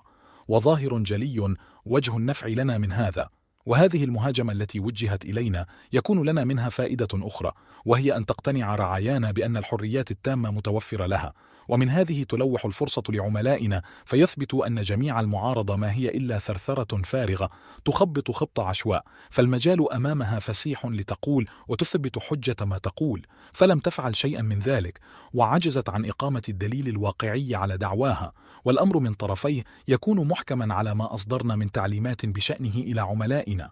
إن الأسباب الإدارية التي من هذا الطراز، وهي جد دقيقة وتخفي عن عيون الرأي العام، تغدو خير الوسائل لجعل الرأي العام يلتفت إلى حكومتنا بالثقة والاطمئنان، ومرح لهذه الأسباب البارعة تمكننا من وقت إلى آخر حسب الاقتضاء من تهييج الرأي العام أو تسكينه حول موضوع سياسي، أو من إقناعه به أو حمله على التشكيك والتشويش عليه، فننشر اليوم ما هو الصدق والحق، وغدا ما هو الكذب والباطل والافتراء، وتارة المسلم به، وطورا ما هو نقيضه، وهكذا دواليك، ودائما نتحسس الأرض التي تمشي عليها قبل نقل الخطى كي لا نعثر، والنصر مضمون لنا على أعدائنا، إذ ليس بيدهم صحف رهن أمرهم كما لنا نحن، تنشر آراءهم على ما نفعل نحن، وعندما تعالج مسألة من مسائلهم ويؤول الأمر إلى إسكاتهم نكتفي بعد ذلك بالتنفيذ السطحي ولا نزيد. وصغائر هذه العبارات النارية نطلقها عند الحاجة صحف الصف الثالث، ونظهر السخط عليها وندعي عدم الرضا عنها، بل تفندها صحفنا شبه الرسمية. وحتى في أيامنا هذه لنا مثال على اتجاهنا، وهذا المثال نأخذه مما هو مشاهد في صحف فرنسا، حيث تقع حالات وصور يظهر منها التساند الماسوني على يد الشعار أو كلمة السر، فإن رجال الصحف في فرنسا مقيدون برعاية سر المهنة الصحفية، وشأنهم إذا سألتهم عن مصدر خبر ما شأن العرافين في الزمن القديم، يجيبون بإبهام ثم يصمتون، وهؤلاء الصحفيون لا يبوحون باسم المصدر الذي استقوا منه الخبر إلا إذا أجمعوا على البوح به، فذلك شيء آخر. ولا تجد صحفيا واحدا يجترئ على فشو السر، كما لا تجد صحفيا آخر يمكن أن ينتمي إلى الأسرة القلمية الكتابية ما لم يكن في ماضيه قد ناله ما يلطخ ويصم. وهذه اللطخات والوصمات لا تلبث أن ينكشف عنها الغطاء، وانكشافها ما دام محصورا في فئة قليلة، فيبقى ذلك الصحافي على حسن السمعة في نظر الجمهور، يجتذبهم إليه وهم الدهماء يسيرون وراءه بنخوة وحماسة. وحساباتنا هذه تتناول الآن أهل الأرياف والقرى، فلا بد من أن نستثيرهم ونستفزهم فيما له مساس بمسائل راحتهم وسلامتهم ومطالبهم واتجاهاتهم، حتى إذا تحركوا وهاجوا حملنا قصتهم ونقلناها إلى العاصمة وقلنا لأهلها هذا ما تتعلق به آمالهم، وطبعا يكون مصدر ما يطلبه هؤلاء وأولئك نحن. ثم إن ما نحتاجه من الآن إلى أن يحين وقت تسلمنا ذروة السلطة العليا أن نجعل العواصم والحواضر تصيبها الضربة في عراقيبها، وهذه الضربة هي الآتية من الأرياف. ثم يقال لأهل العواصم هذا هو رأي الأمة، أي رأي الأكثرية التي نظمها عملاؤنا ورتبوها، ثم يجب علينا عند سنوح الفرصة النفسانية المؤاتية أن نمنع أهل العواصم من مناقشة أي موضوع تم وانتهى، بحجة أنه أصبح في حكم الأمر الواقع، وأهل الأرياف وهم الكثرة قد قبلوا هذا وأقروه وأقفل الباب. وفي دور العهد الجديد، وهو انتقالي إلى الدور الأعلى حيث نتقلد زمام العالم كله، يجب منع الصحف من نشر الفضائح على الرأي العام من أي نوع كان، والضرورة القصوى لهذا الوجه أن يعتقد الجمهور أن العهد الذي طلع عليه قد جاء بالخير والبركة إلى كل إنسان، فراقت الأحوال وسكنت الطباع بعد القلق وغابت الجرائم، وصفت الهيئة الاجتماعية من هذا الوباء. وأما حوادث الجرائم من حيث وقائعها المادية فتطوى طيا لا يعلم بها إلا ضحاياها، وقد ذهبوا، وشهودها إن وجدوا غرضا ذهبوا كذلك. البروتوكول 13، الحاجة اليومية إلى الرغيف، مسائل السياسة، المسائل الصناعية، فتن الملهيات المسليات، قصور الشعب، الصحيح صحيح بذاته، القضايا الكبرى، الحاجة إلى رغيف الخبز كل يوم، تكره الغوييم على أن يخلدوا إلى السكينة ويكونوا خداما لنا طائعين، والعملاء الذين نختارهم منهم لخدمتنا في الصحف سيقومون بإعاز منا بمناقشة أي موضوع لا يناسبنا أن نعالجه نحن في بيانات رسمية نصدرها إلى الجمهور توا، لكننا والنقاش دائر حامل وطيس في أخذ ورد، ما علينا سوى أن نقوم بهدوء تام بالإجراءات التي نراها ضرورية حسب رغبتنا، وهي ما يتعلق بموضوع النقاش الدائر، ثم نعرض المسألة على الرأي العام كأنها أمر واقع قد فرغ منه. حينئذ لن يجرؤ أحد على أن يتقدم فيطلب إلغاء هذا الرأي الواقع وتضيق الحلقة به وبأمثاله، عندما نكون قدمنا ما قدمنا بمثابة إصلاح وتحسين، وفورا تقوم الصحف بدعوة الرأي العام واجتذابه إلى ما هو أشياء جديدة فاتنة فتنصرف إليها الأذهان. ألم نكن قد عودناها اشتهاء الجديد المستحب الصالح؟ ثم ينبري لبحث الأمور الجديدة أشخاص ما وهبوا من مقسم الحظوظ إلا فراغ العقول، وهم الذين يغيب عنهم أن يفهموا أنهم ليسوا على شيء وأعجزوا من أن يدركوا اللباب. فأمور السياسة إنما نحن وحدنا نحذقها، وقد هيأنا الله لها بفعل الأجيال الجديدة، فمن مبدعها غيرنا. تعلمون من كل هذا أننا في طلبنا موافقة الرأي العام على ما نكون بسبيله إنما نطلبه في الواقع لنسهل به عمل أجزهتنا، وقد تلاحظون أن ما نرغب في نيل الموافقة عليه ليس عملا من أعمالنا التي انتهى أمرها وفرغنا منها، بل ذلك هو مجرد كلمات رمينا بها وقول قلناه يتعلق بهذا أو ذاك من الأمور التجارية. ومن دأبنا دائما أن نصرح ونعلن أننا في مسارنا نعتصم بالأمل ووراءه اليقين، إننا خير متوخين إلا خدمة المصلحة العامة. ولكي نصرف أذهان الجمهور المزعج الشكس عن مناقشة الأمور السياسية، فإننا نجيء إليه بما ندعيه بأنه الجديد المختار في باب الصناعات وما إليها، وندعه يخوض في هذا ويسبح ما شاء. واعتادت الجماهير ألا تستسلم إلى الاسترخاء وتنفض يدها مما تعده من متاعب السياسة، مما عودناها معاناته من قبل، لنستغل ذلك في مكافحة حكومات الغويين، إلا إذا توافر لها من الأعمال المناسبة الأخرى ما تعتاض به عما تتخلى عنه من شواغل السياسة. ولكي تبقى الجماهير في ضلال لا تدري ما وراءها وما أمامها ولا ما يراد بها، فإننا سنعمل على زيادة صرف أذهانها بإنشاء وسائل المباهج والمسليات والألعاب الفكهة وضروب أشكال الرياضة واللهو وما به الغذاء لملذاتها وشهواتها، والإكثار من القصور المزوقة والمباني المزركشة. ثم نجعل الصحف تدعو إلى مباريات فنية رياضية ومن كل جنس، فتتوجه أذهانها إلى هذه الأمور وتنصرف عما هيأناه، فنمضي به إلى حيث نريد. فيسلم موقفنا، وهو الموقف الذي لو أعلناه بارزا مكشوفا توا بغير اصطناع هذه الوسائل الملهية لوقعنا في التناقض أمام الجماهير. ثم أن الجماهير بحكم ملفته واعتادته من قلة التفكير داخل آفاقها النفسية ولا قدرة لها على الاستنباط، تراها شرعت تقلدنا وتنسج على منوالنا في التفكير، إذ نحن وحدنا من يقدم إليها المناحي الفكرية. وطبعا لا يكون هذا إلا على يد أشخاص لا شك في إخلاصهم لنا. والدور الذي يلعبه الليبراليون والطوباويون، حملة الأحلام الخيالية، يكون قد استنفد غرضه عندما تقوم حكومتنا، وقد تم لها الأمر. وريثما تظهر حكومتنا ويبرز كيانها، فإعمال هؤلاء تبقى مفيدة لنا، ونحن نمدهم بما يوجه عقولهم إلى انتحال كل تافه من العقائد يرونه جديدا مطلوبا ومقبولا. السنة نحن الذين نجحوا في توجيههم بعقولهم الرخيصة توجيه التضليل والتعمية حتى باتوا، ولا ترى فيهم واحدا قادرا على التمييز ومعرفة أن معنى كلمة التقدم يتضمن المفارقة والمناقضة في جميع الأحوال، حيث لا يكون الشيء كناية عن اختراع مادي، لأن الصحيح بذاته هو على وجه واحد ثابت، وليس فيه مكان لمعنى التقدم. والتقدم كفكرة شيء فاسد، ومن شأنه أن يجعل الصحيح مبهما غامضا محجوب الرؤية، ورؤية الصحيح بجلاء ما خلقت إلا لنا شعب الله المختار حراس هذا كله. وعندما ندخل مملكتنا سيتولى خطباؤنا شرح هذه المسائل التي قلبت الإنسانية رأسا على عقب، وبالتالي جرتها إلينا. أهناك من يشك مقدار ذرة أن جميع هذه الشعوب نحن قد اقتدناها هذا الاقتياد المسرحي حسب مرادنا السياسي، ولم ير فيها أحد خطر بباله أو استطاع أن يدرك كيف سارت به قافلته هذه القرون العديدة. البروتوكول 14 دين المستقبل. العبودية في أحوالها المستقبلة.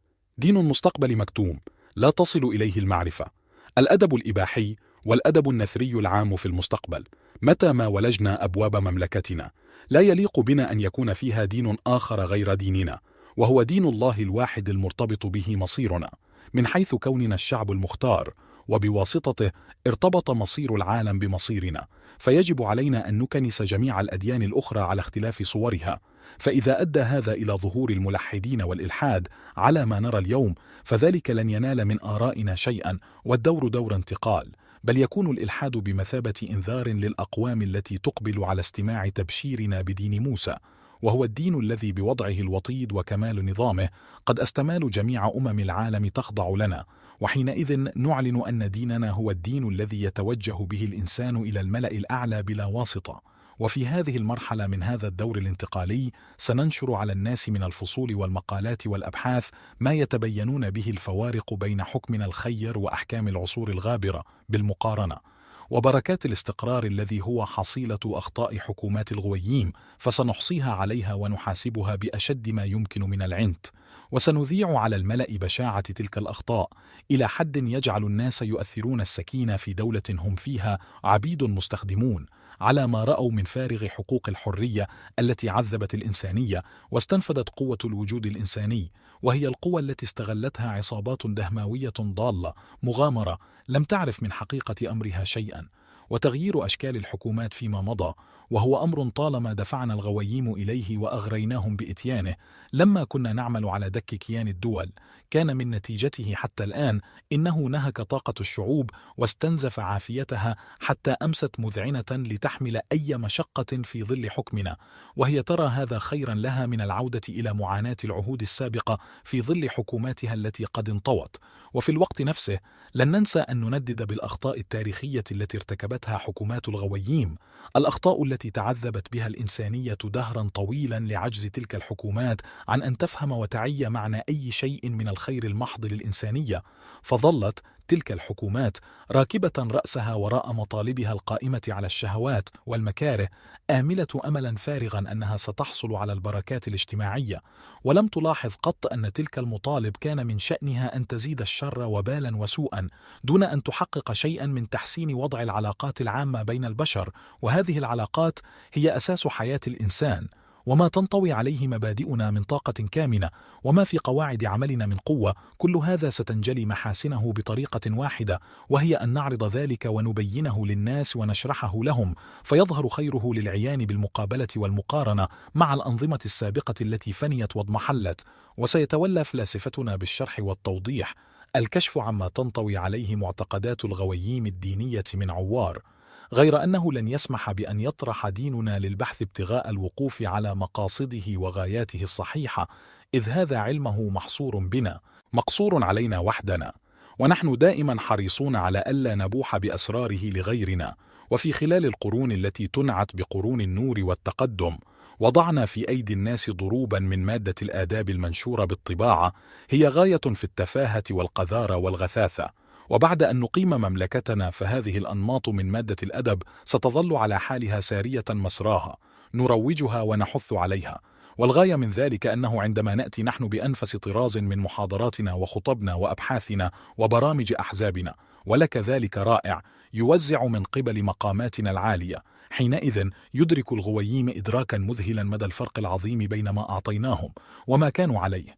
وسيقوم حكماؤنا المهيئون لقيادة الغوييم بوضع المحاضرات ورسم الخطط والمشروعات وكتب المذكرات وصنوف المقالات مما نستعمله نحن لفائدتنا، فيسري أثره إلى عقول الغوييم تتلقح به وتستضيء بنوره بالاقتباس منه، استدرارا للمعارف على ما قررت مناهجنا. البروتوكول 15، الانقلاب أو الثورة، يعم العالم في وقت واحد. الإعدام، حظ ماسون الغوييم في المستقبل. أسرار السلطة، الإكثار من المحافل الماسونية. الهيئة المركزية الحاكمة من حكماء الماسونية. الأساليب المتحايلة. الماسونية وقيادتها جميع الجمعيات السرية. استحسان ما يقوله المغرورون. الجماعة المتضامنة. الضحايا، إعدام حتى من هم ماسون. سقوط هيبة القوانين والسلطة.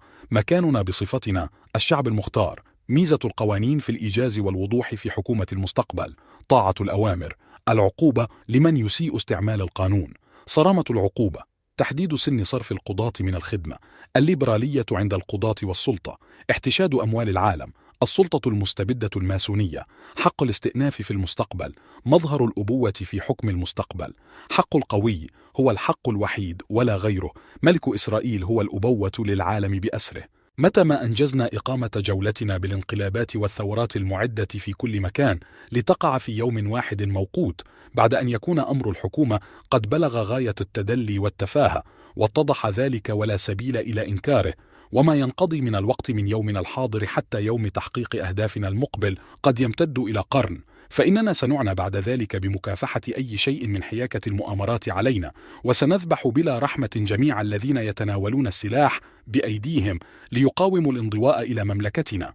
وكل نوع من المنظمات الجديدة يؤلف بعد ذلك ويكون من الجمعيات السرية يعاقب القائمون به بالموت. وأما الجمعيات القائمة اليوم وهي معروفة لدينا وتعمل في خدمتنا كشأنها في الأمس، سنجردها من سلاحها ونطرح رجالها في المنافي في القارات البعيدة من أوروبا، ثم بعد ذلك نمضي ومعنا ماسون الغويين الذين تحنكوا بالعمل فنالوا الخبرة والمعرفة، كما يكون معنا أيضا أمثالهم ممن نعفو عنهم لسبب ما، عفوا يبقيهم دائما خائفين مترقبين المفاجآت، يتوقعون النفي. وسنسن قانونا يجعل جميع الأعضاء في الجمعيات السرية السابقة معرضين للنفي في أوروبا، وأوروبا حينئذ مقر حكمنا، وستكون مقررات حكومتنا باتة لا استئناف لها. وأما جمعيات الغويين السابقة التي زرعنا فيها بذور التفرقة والمخاصمة والتنابذ والانشقاق، فنمت تلك البذور وامتدت جذورها، فالطريقة الوحيدة لإقامة النظام في هذه الجمعيات هو اتخاذ تدابير صارمة تتجلى فيها سطوة السلطة بكل وضوح. ولا نبالي بالضحايا في هذا السبيل، فإن تضحيتنا هنا بهؤلاء إنما هي لخير المستقبل وتحقيق هذا الخير للمستقبل. ولو شري بالضحايا، ينبغي أن يكون الواجب المطلوب من كل حكومة تعترف بأن تبرير وجودها لا يتم بأن يكون لها حقوق وكفى، بل لا يتم إلا بأن يكون عليها أيضا واجبات والتزامات. وأكبر ضمان لوثاقة الحكم الجديد في أوضاعه هو إظهار عزة الدولة وهيبتها كأنها تعتصب هالة من نور، وهذه الهالة مجلاها ومظهرها جبروت القوة، ويدل على ذلك الشعار الذي في جبينها، وهو رمز عصمتها المستمدة من أسباب علوية. يوم اختارنا الله والأوتقراطية الروسية إنما كانت على هذه الصفة حتى وقت قريب، وهي العدو الوحيد الرهيب رأيناه في العالم، ولا ندخل في هذا الحساب الآن، البابوية. واحفظوا في بالكم على سبيل المثال ما وقع في إيطاليا، فإنها وهي سابحة في الدم لم تستطع أن تمس ولو شعرة من رأس صولاء، وهو الذي أسال تلك الدماء. وتمتع صولاء بصولة عارمة فعلا وتأله لمن ملأ عيون الناس روعة السطوة، مع أن الشعب كان قد رأى منه الويل والعذاب وانتثر من بين يديه مقطعا إربا. لكن لمن عاد صولان إلى إيطاليا عودة المقحام الجريء، أفرغت عليه عودته هذه بهاء العظمة ووشاح القدرة التي لا تغلب، فأمسى الشعب أخوف من أن يومئ إليه إيماء، وأصل ذلك عند صولاء الإقدام وقوة العقل.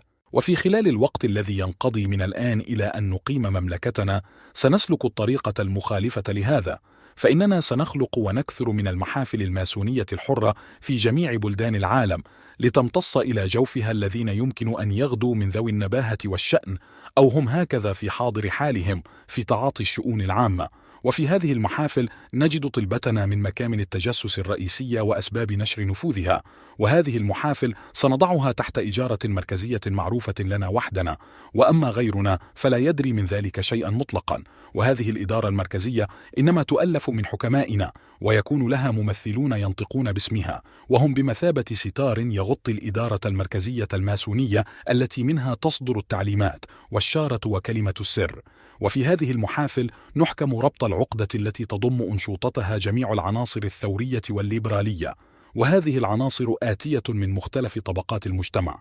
وعلى هذا الوجه فإن أوجل المؤامرات السياسية في دهاليز السرية وأوكارها يكون عندنا خبره، ونحن المحركون لذلك بأيدينا المشيرة من وراء ستار من أول يوم تولد، وينضوي إلى عضوية المحافل جميع العملاء للبوليس الدولي العام والبوليس المحلي في كل دولة، إذ خدمة هؤلاء لا يعتاض عنها بسواها، لأنهم يستطيعون استعمال تدابيرهم الخاصة إزاء المتمردين، وليس هذا وكفى، بل أيضا بوسعهم أن يكونوا سترا على نشاطنا بما يضعون من تأويل وتفسير ومزاعم ومدعيات في حالات انتشار القلق والتذمر وما أشبه. وأما أولئك الأفراد من طبقة الشعب الذين يسارعون طوعا من تلقاء أنفسهم للانتماء إلى الجمعيات السرية، فهم القوم الذين يعيشون بمقاييس ضئيلة على قدر أفهامهم، مستندين على القليل الذي عرفوه واكتسبوه من تعاطيهم أعمالهم المختلفة، وكل واحد منهم هو ابن صنعته. فهؤلاء على الجملة والغالب خفاف العقول، ولا نجد صعوبة في معاملتهم واستعمالهم عند الاقتضاء كأدوات تصلح لتعطيل سير الأجهزة التي هي من صنعنا. فإذا طرأ اضطراب على هذا العالم فمعنى ذلك أننا نحن الذين رأوا إيقاع هذا الاضطراب لتقوم الأمم على بعضها بعضا وتهدم كيانها المتضامن المنيع. ولكن إذا ظهرت في وسط العالم مؤامرة، فعلى رأس تلك المؤامرة لا يكون أحد سوى من هو في خدمتنا وأشدهم إخلاصا لنا. فطبيعي إذن أن نكون متولين توجيه النشاط الماسوني، لأننا نعلم أين هي الغاية من التوجيه والهدف المقصود من كل نشاط، بينما الغوايم يجهلون من هذا كل شيء ولا يتصورون النتائج حتى في أبسط أشكالها، وشأنهم المعتاد أن يبادروا إلى إظهار الاعتداد بالنفس والتباهي والازدهاء بآرائهم الخاصة، إلى انغماسهم في مصالحهم الفردية، دون أن يلاحظوا على الأقل أن محض الفكرة التي يدورون حولها ليست من بضاعتهم في الأصل، وإنما وردت عليهم منا، ألقينا بها وهم لا يدرون. والحافز لأفراد الغويين في انتمائهم إلى المحافل عادة حب الاستطلاع ودافع الفضول، أو أملا أن ينتاشوا من المجتمع لقيمات من حب الظهور. وفصيل ثالث منهم أمنيته أن يقف فيتكلم في الجمهور ليستمعوا إليه، وهذا ليس عنده إلا ترهات. فهؤلاء جميعا متعطشون إلى أن يستمتعوا بلذة القول أنهم نجحوا واستحسن الناس ما قالوا، ونحن في هذا على غاية الجود والكرم. والسبب الذي من أجله أننا نمن عليهم بهذا النجاح والاستحسان هو أن نسخرهم ونستغلهم من ناحية غرورهم المطبق، وهذا كله مما يحملهم على أن يهضموا بلا شعور آراؤنا وأفكارنا ويتبنوها دون أن ينتبهوا إلى أن ذلك هو منا. ومن شدة هذا الغرور فهم عديمو الاحتراز، وليس لهم صحة تقدير، فيتظاهرون عن ثقة تلابسهم بأن هذا النجاح كله هو من بنات أفكارهم ومبتكراتهم، وهم أكبر من أن يقتبسوا أو يقترضوا مثله من سواهم. ومن السهل جدا من هذه الناحية أن تجر حتى أعقلهم إلى موقف السذاجة دون أن يشعر بأنه منساق مجرور وهو متجاوب مع غروره، وسهل كذلك أن تميل بهم الميل الذي تريد منتزعا قلوبهم من بين حنايا صدورهم، وذلك لأقل فشل يلاقونه، حتى ولو كان هذا الفشل لا يزيد خيبتهم في أنهم لم يلاقوا مقدار الاستحسان الذي كانوا يتوقعون، فيستذلون ذل العبيد من أجل أن يعود إليهم ما يأملون. وجماعتنا ينبغي ألا يهمهم شيء من مقدار هذا النجاح الذي يشغل بال الفرد من الغويين، إلا إذا رأت جماعتنا أن من المصلحة لها المسايرة في تنفيذ المسألة المطروحة، مع العلم أن الغويين في سبيل التلذذ بالنجاح الذي إليه يتوقون يضحون بكل مرتخص وغال. وهذه الحالة عن الغويين تساعدنا كل المساعدة، ونحن نعالج تعيين مكانهم من الاتجاه المطلوب.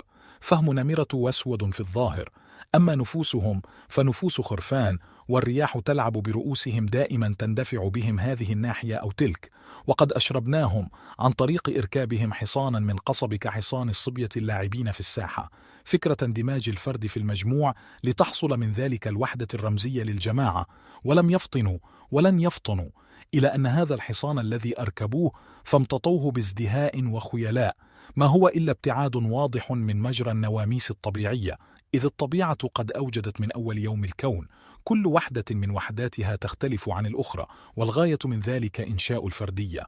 فإذا كنا قد استطعنا أن نورد الغويين كل هذه الموارد من التضليل لبلاهتهم وانغلاق عقولهم، أفليس هذا برهانا ساطعا على ما انتهت إليه أذهانهم من ركود وتخلف إذا قابلتم الحال بيننا وبينهم؟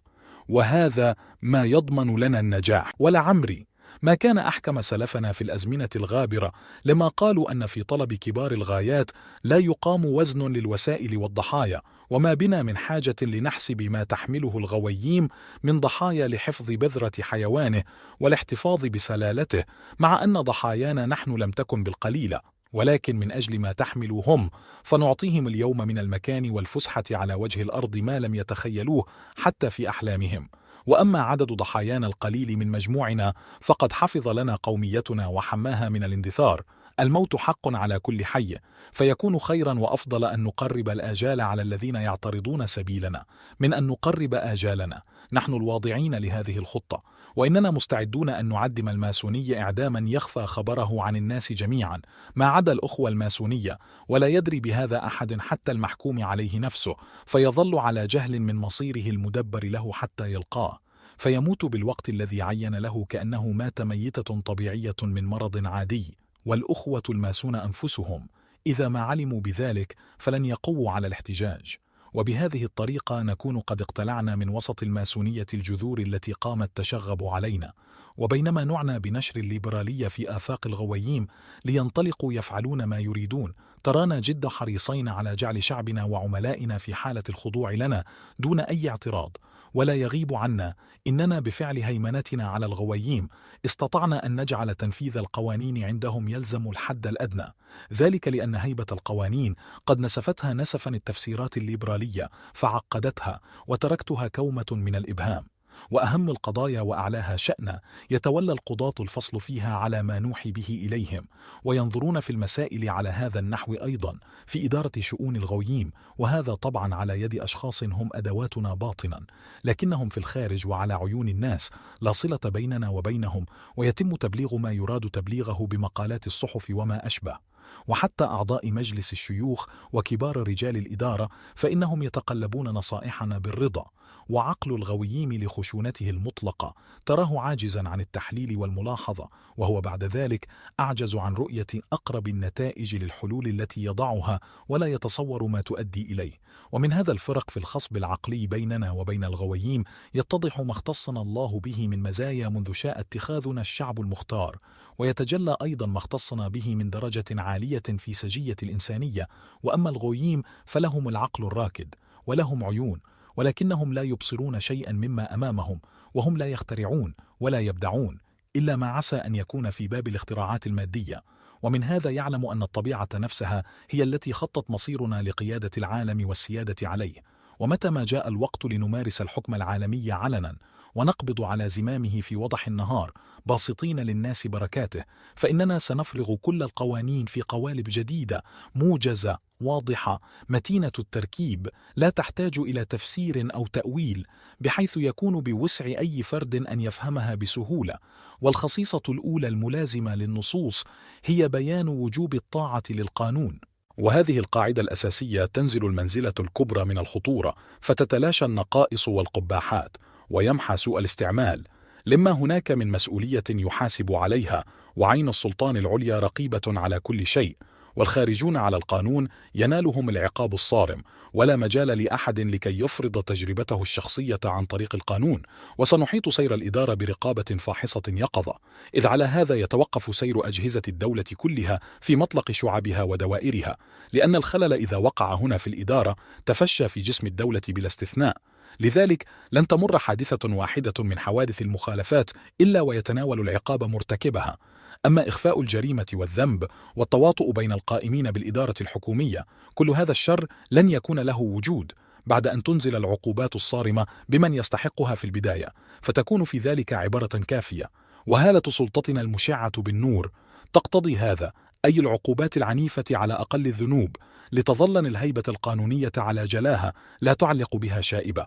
ومرتكب الذنب قد يلقى من الجزاء فوق ما يستحق، ومثله في ذلك مثل الجندي، لكن ميدانه العمل في الخدمة الإدارية لمصلحة الدولة مبدأ وقانونا.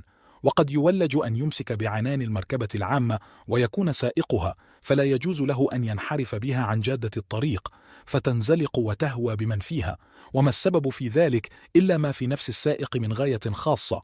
ومثل ذلك يقال في القضاء، فقضاتنا سيعلمون أنهم إذا انحازوا بعامل الرحمة والشفقة فيكونون بهذا قد خالفوا قانون العدالة، القانون الذي وضع لتقديس شخصية الفرد عن طريق عقاب المجرم على ما ارتكبه من جرم. وليس موقف القاضي هنا أن يظهر ما في صدره من عاطفة حنان ورأفة، إذ هو هنا لإجراء الحكم فحسب، لا للميل إلى ما في نفسه. فإذا كان للقاضي عواطف وميول خاصة فليمارس ذلك في شؤون حياته الخاصة لا في ساحة القضاء، حيث القضية هنا هي تعليم وإرشاد لخير الحياة الإنسانية. والقائمون بأعمال الجهاز القضائي يصرفون من الخدمة عند بلوغهم سن 55، وأسباب ذلك أولا لأن الذين تقدموا في السن يجمدون على آراء يخالطها تحيز ومحاباة، فيصعب عليهم التخلي عن طبعهم إلى ما هو أصلح. ثانيا أن هذا الصرف من الخدمة يعطينا الفرصة لتحقيق المرونة في تغيير الموظفين وانتقاء عناصر جديدة أطوع، فالذي يود أن يشغل عملا ما عليه أن يستحقه بالطاعة. وعلى الجملة فإننا سنختار قضاتنا من الذين آمنوا كل الإيمان بأن الواجبات المطلوبة منهم القيام بها هي العقاب على الجريمة وتطبيق القانون، لا مجاراة الأهواء الليبرالية على حساب الآلة التهذيبية في الدولة، على نحو ما يفعل الغويم اليوم.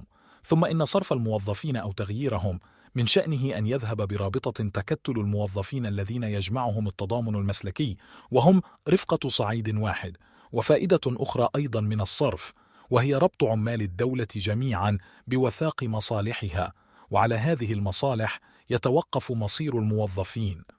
وأما عنصر الشباب من قضاتنا فيكمل استعدادهم لتولي القضاء بإخضاعهم لدورات تدريب يفهمون منها استحالة الميل مع المذنب، إذ يتجلى لهم ما يكون وراء هذا من إفساد لأوضاع الرعية فيما بين بعضها بعضا.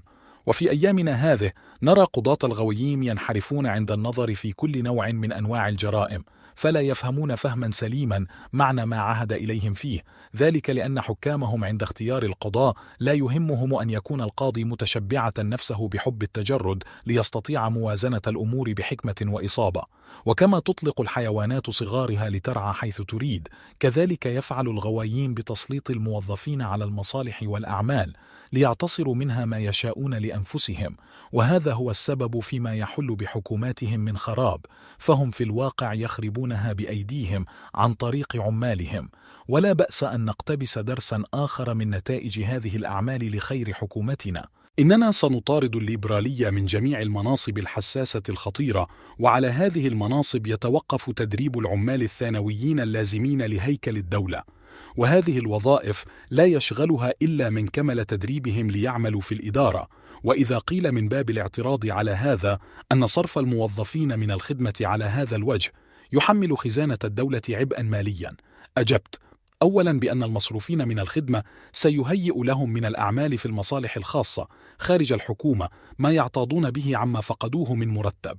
وثانيا علي أن ألفت النظر إلى أن جميع أموال الدنيا ستكون محتشدة في أيدينا، فلا تكون حكومتنا في النهاية هي التي تخشى أن تتحمل هذه النفقات، وسلطتنا المطلقة تكون في مجرى هذه الأمور كلها على منطق آخذ بعضه برقاب بعض إطرادا وانسجاما، فيتلقى الشعب أوامرنا الباتة الصفة في كل قضية بغاية الرضا والقبول، وينفذ إرادتنا إلى غايتها دون اعتراض، ولن نقيم وزنا لأي شكوى أو تململ، فإذا ظهر شيء من هذا فنسحقه توا ونستأصله بالمجازات الصارمة، وسنلغي حق الاستئناف لصاحبه، وإنما نجعله في خيارنا تحت نظر الحاكم، إذ لا ينبغي أن ندع الاعتقاد يسري في الأذهان أن لا طريق لتصحيح الخطأ الذي يقع فيه القاضي، والقاضي هو من قبلنا ونحن أقمناه ليقضي في الناس، فإذا ما وقع في هفوة فنحن برفع القضية من تلقاء أنفسنا إلى مراجعها العالية، ولكننا نأخذ القاضي بعقاب عنيف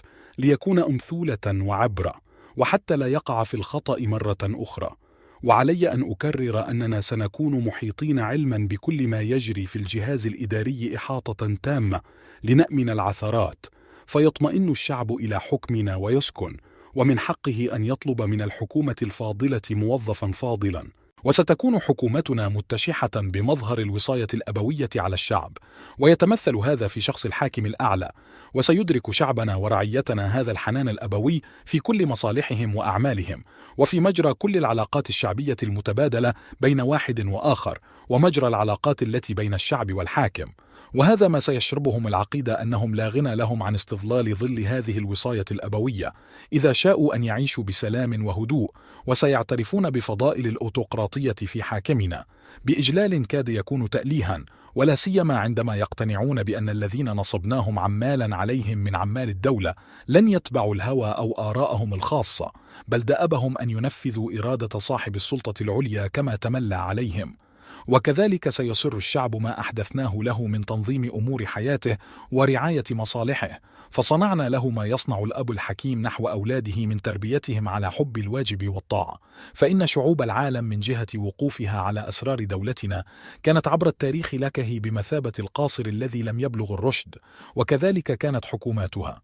وكما تعلمون فإني أبني سلطتنا الفردية المطلقة على قاعدة الحق والواجب، والحق هو الإجبار على تنفيذ الواجب كما رسمته الحكومة باعتبار الأبوة التي لها على الشعب، فلها حق القوي تستعمله في توجيه الإنسانية نحو هذا النظام الذي حددته الطبيعة وعرفته بأنه الخضوع، وكل شيء في العالم معناه الخضوع، وإذا لم يكن هذا الخضوع للإنسان فهو للأحوال والظروف أو للقوة الذاتية في الشيء نفسه، وعلى كل اعتبار يكون الخضوع للقوة التي تسيطر عليه.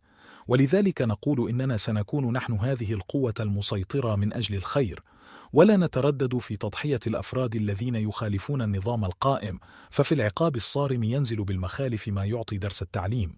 ومتى ما وضع ملك إسرائيل على رأسه المقدس التاج الذي تقدمه إليه أوروبا، فإنه يصبح أبا للعالم، والضحايا الذين تقضي المصلحة بتضحيتهم ولا مهرب من هذا لن يماثل عددهم عدد الضحايا الذين سقطوا في خلال القرون الماضية بسبب تهالك حكومات الغويين على الأباطيل والتباري من أجل الأبهة الفارغة. وسيكون ملكنا على اتصال دائم بشعوبه، ملقيا عليهم من على منبره الخطب التي في ساعة إلقائها يتردد صداها في العالم كله. البروتوكول 16 تعقيم برامج التعليم في الجامعات. ماذا يحل محل الكلاسيكيات؟ التدريب والمهن، التبشير بسلطة الحكم الجديد في المدارس، إلغاء حرية التعليم، النظريات الجديدة، استقلال الفكر، التعليم على أسلوب دروس الأشياء. إنه كلي، يتم لنا تخريب جميع القوى التي تعمل على تحقيق الانسجام الفكري والتضامن الاجتماعي، ما عدا قوانا نحن. علينا أن نبدأ بتفكيك حلقات المرحلة الأولى من هذا، وهي الجامعات، والطريقة أن ننقض وننفض أساليب التعليم من أساسها ونفرغها في أساليب جديدة وتوجيه حديث. والأساتذة والقائمون بالوظائف التعليمية يهيئون تهيئة خاصة وفق برامج سرية عملية، ويقيدون بها بشدة حتى لا يسوغ لأحد منهم أن يحيد عنها قيد شعرة، ويدقق في اختيارهم وانتقائهم بكل عناية، فإذا ما شرعوا في أعمالهم باتوا ومستندهم الحكومة ولا انفكاك لهم بعد. وسنخرج من مادة التعليم الجامعي دستور الدولة وكل ما يمت إليه وإلى المسائل السياسية بصلة، غير أن هذه الموضوعات يقصر تعليمها على بضع عشرات من الذين يختارون من الطلاب اختيارا لتفوقهم في الذكاء. وبهذا تقف الجامعات عن أن تقذف إلى العالم كل سنة بطائفة بعد طائفة من المخنثين الذين ينطلقون بخفة لتلفيق المخططات الدستورية ورسم المشروعات الهوائية، راقصين حول هذا كأنهم على مسرح في رواية مضحكة أو مأساة، يتلهون بمناقشة موضوعات هي فوق مداركهم، ولم يسبق لآبائهم أن حذقوا شيئا من دقة الفكر. وتعريف الجمهرة من الناس تعريفا سيئا ملتويا بشؤون الدولة ومسائلها، وهم يأخذون هذا بعقول فجة، أمر لا ينتج عنه سوى العنصر الذي يركبه الهوس والخيال، يرافقه المواطن الرديء السير. ويسهل عليكم ملاحظة المثال على هذا فيما برونه من نتائج التعليم الشائع اليوم في العالم بين الغويين. فالواجب الذي علينا هو أن ننقلهم إلى حيز تعليم آخر يتعلمون فيه جميع المبادئ والقواعد والأصول مما كان رائعا في نسف نظامهم. ولكن متى ما تسلمنا نحن زمام الحكم والسلطة، ستزيل من المناهج كل موضوع شائك مقلق، ونجعل من الشباب شبابا طائعين للسلطة محبين للحاكم، يرون في حكمه العون والأمل في بيئة السلام والطمأنينة.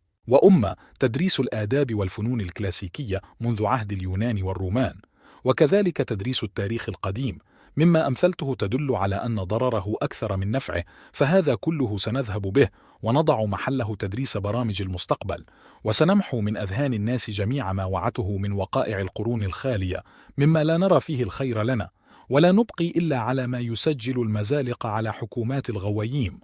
وما يحتل المكان الأول في برامج التعليم الجديدة تدريس أصول الحياة العملية والواجب نحو النظام، ونحو علاقات الناس بين بعضهم بعضا، وفي التدريس المقبل نجتنب الأمثلة التي فيها صور الأنانية والانحراف، إذ في هذا تكمن بذور الشر وعدواه. ثم يعتنى بكل عنصر من عناصر التهذيب والتقويم. والمناهج التعليمية تتوزع على مناح مختلفة، بحيث يتعلق كل منهج بمنحى من مناحي الحياة على مراحل العمر كله، وأن نجعل التعليم يجري على نمط متماثل وله طابع متسق. وهذه المسألة هي غاية الخطورة، ولها عندنا المقام الأول. وكل مرحلة من مراحل العمر تضبط قواعدها على التحديد، ويجعل مقابلها ما يناسبها من العلم في الحياة. وأما النبغاء الذين يظهرون متفردين في الذكاء والآن وفي كل زمان، فلهم من ألمعيتهم ما يمكنهم من تخطي حدود المراحل في حلبة الحياة، ولكن من البلية على هؤلاء المشرقين اللامعين أن يزاملهم من رفقائهم من حظه البلاد وفقر الموهبة، فيحاول هؤلاء المناكيد مزاحمة من هو أفضل منهم، وامتاز عليهم بحكم الفطرة أو الجدارة في إتقان العمل. ولا يخفى عليكم ما أصاب الغويين من نكبة بسبب ضلالهم في هذا الأمر. ومن تصدى للحكم وابتغى أن يكون له في قلوب الرعية مكانة وطيدة وفي أذهانها صورة جميلة، وجب عليه بالضرورة ما دام يمارس واجباته أن يطلق الأمة جمعاء بكل وسيلة في المدارس والساحات العامة على ما هو بسبيله من مقاصد وأعمال، وما يهدف إليه من خير شامل في نشاطاته. وسنلغي حرية التعليم في جميع الوجوه، فالمتعلمون وكل فريق منهم يتبع مرحلة من المراحل يكون لهم الحق أن يجتمعوا مع آبائهم وأهليهم في أماكن عامة كاجتماعهم في منتدى. وفي هذه الاجتماعات أيام الاستراحة يقوم الأساتذة الموكول إليهم الأمر بقراءة مواد تجري مجرى الخطب والمحاضرات مجانية تتناول العلاقات الإنسانية والقوانين مع الشواهد والأمثلة، كما تتناول شرح القيود والنواهي المتولدة من الصلاة اللاشعورية بين الناس. وأخيرا فلسفة النظريات الجديدة التي لم تعلن بعد إلى العالم.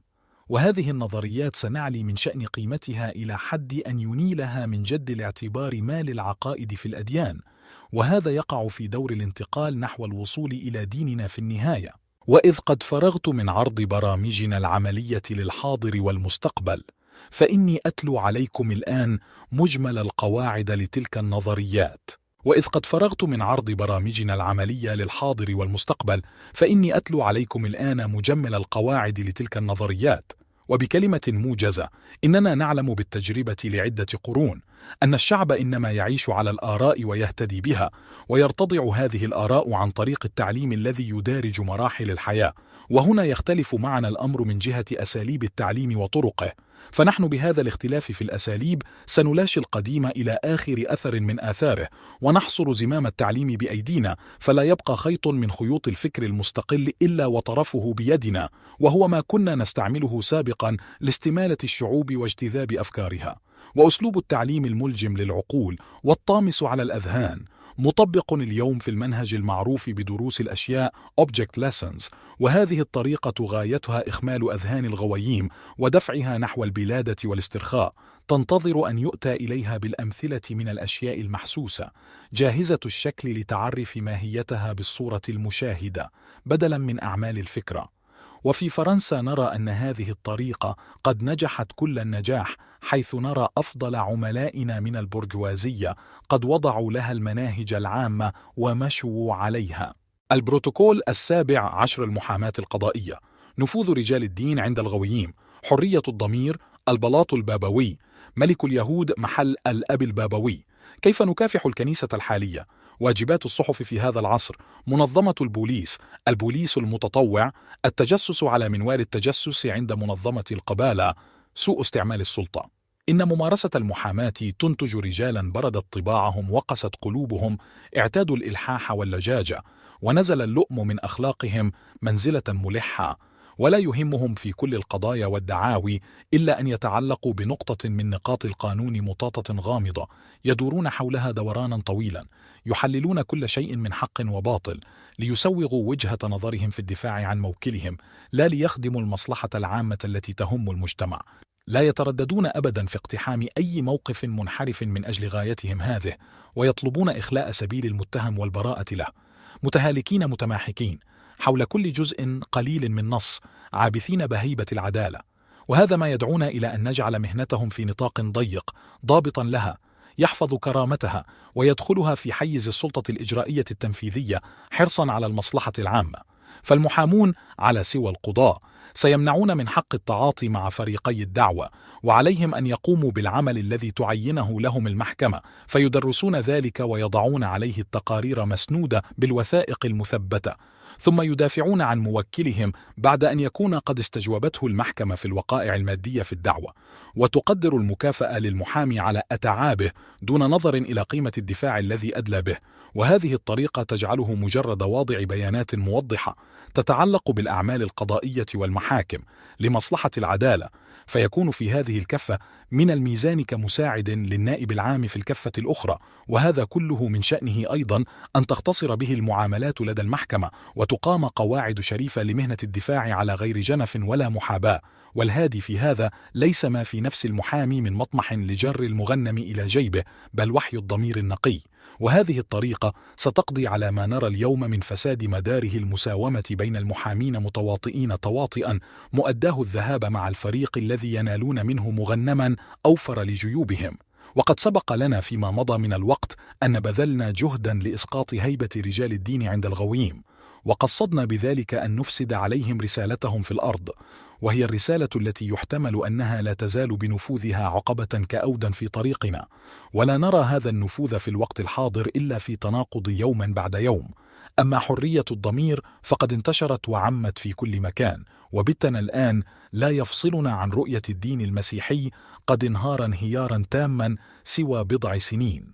أما ما يتعلق بالأديان الأخرى فالصعوبة التي سنلاقيها في تعاملنا معها تكون أقل، ولكن من السابق لأوانه أن نتكلم عن هذا الآن، وسنضيق الحلقة على الكهنوتية ورجال الكهنوت لنجعل نفوذهم ينكمش ويرجع القهقر بالقياس إلى ما كان لهم من فلاح في الماضي.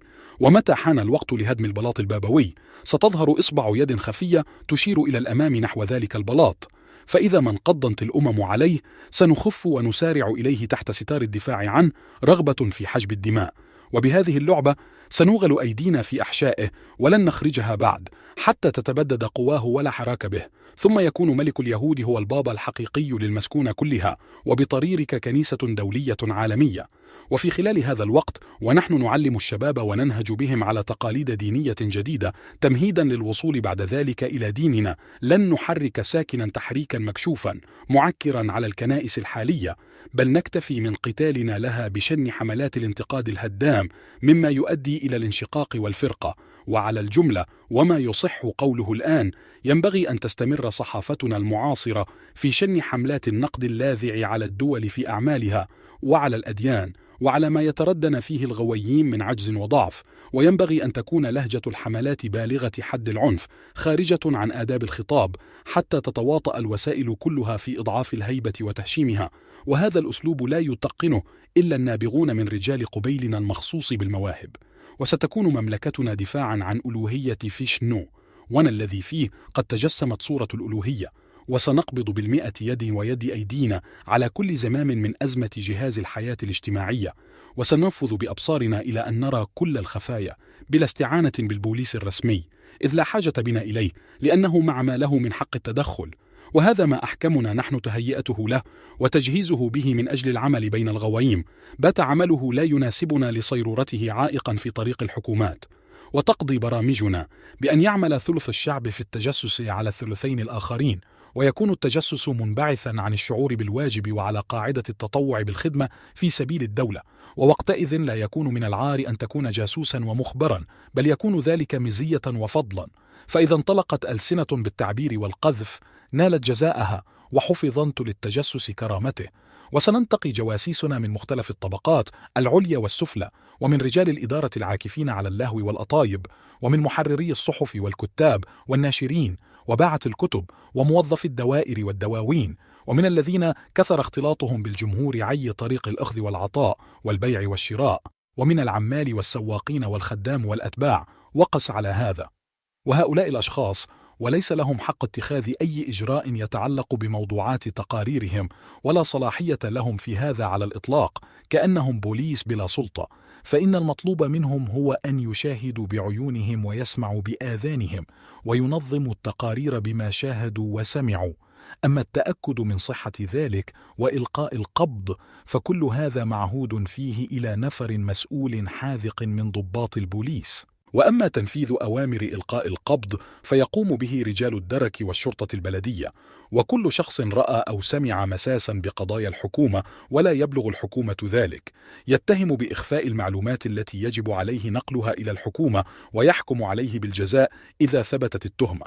وكما تجري الأمور من هذه الناحية الإخبارية في بيئتنا اليوم، كذلك تجري في المستقبل وتبقى على صفتها هذه.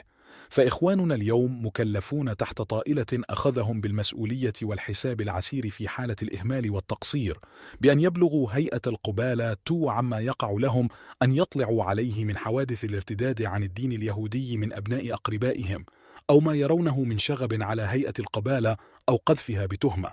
كذلك سيكون الأمر في مملكتنا علنا في أرجاء العالم كله، ويمسي من الواجب على رعايانا بلا استثناء ملاحظة هذه الخدمة للدولة، وإن إرادة من هذا النوع والصفة بوسعها أن تكافح أعمال العبث بالسلطة ومخالفة القانون والرشوة وكل شيء أدخلناه بموجب نصائح حكمائنا على عادات الغويين من مفاسد عن طريق نظريات حقوق الإنسان العليا.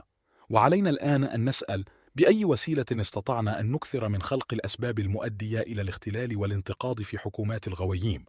من تلك الوسائل واحدة كانت الفعالة، وهي اتخاذ العملاء والجواسيس، فنأتي بهم بدعوى أن مهمتهم العمل على إعادة النظام والحق إلى نصابه، وبفضل ما اخترنا لهم من مناصب مناسبة يغتنمون الفرصة في بث أسباب الانتقاض وقدح الزناد، ويمارسون في هذا أسوأ ما ركز فيهم من خلق مخرب وعناد وغرور واستعمال السلطة بغير مسؤولية، وأشنع من هذا كله استقتالهم في حب المال.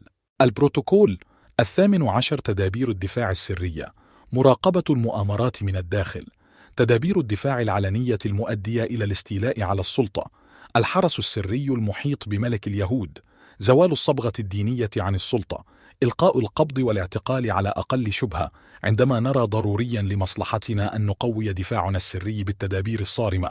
هذا افتك ثم بهيبة السلطة، فإننا سنصطنع ما يوهم بوقوع الاختلال أو ما يكون منه مظاهر النقمة العامة والتململ، وذلك بالاستعانة بنفر من الخطباء اللسنين، فيلتف من حولهم كل من يخلبه القول فينساق إلى غايتهم، فنستمد من حالة الهياج العام العلة والسبب، فتداهم المنازل والمساكن وتقتحم بالتفتيش والمصادرة، وأخذ الناس بالاستجواب ووضعهم تحت المراقبة وتفنيد حرياتهم، فتنتشر المخاوف ويعم القلق. وإنما يقوم بهذا عملاؤنا الذين هم طوع أمرنا، يعملون في شرطة حكومات الغويين. ولما كان معظم من يقوم بحبك المؤامرات هم الذين لهم استعداد بالفطرة لهذا العمل، وفي نفوسهم هوى لإتقانه، ويتولعون به لمجرد أن يمارسوه ويخوضوا فيكون لهم شأن، فنحن ندعهم وما هم بسبيله، لا نتعرض لهم بشيء، كأن لا صلة بيننا وبينهم إلا أن ندس فيهم من العيون الخفية من قبلنا، إلى أن تقع على أيديهم حوادث مكشوفة. وعلينا أن نتذكر أن هيبة السلطة لا بد لها أن تتناقص وتهزل إذا كثر اكتشاف المؤامرات عليها، فيأخذ الناس من هذا أن قد عراها الوهن، ويرون مصداق هذا في مواقفها وضعف الوسيلة فيما تصنع، بل يعتقدون ما هو أسوأ، وهو أنها أوغلت في إيقاع الناس في المظالم، وهذا أفعل الأسباب في خرابها. وتعلمون أننا قد هشمنا هيبة ملوك الغويين بما أوقعناه من محاولات اغتيالهم مرات متعددة على يد عملائنا، وهم كالأغنام في سهولة الانقياد، يتحركون بكل طواعية واستجابة، وشرطهم الوحيد أن يومأ إليهم بالثناء عليهم ويشاد بذكرهم على مسمع من الجمهور أنهم أصحاب بطولة سياسية.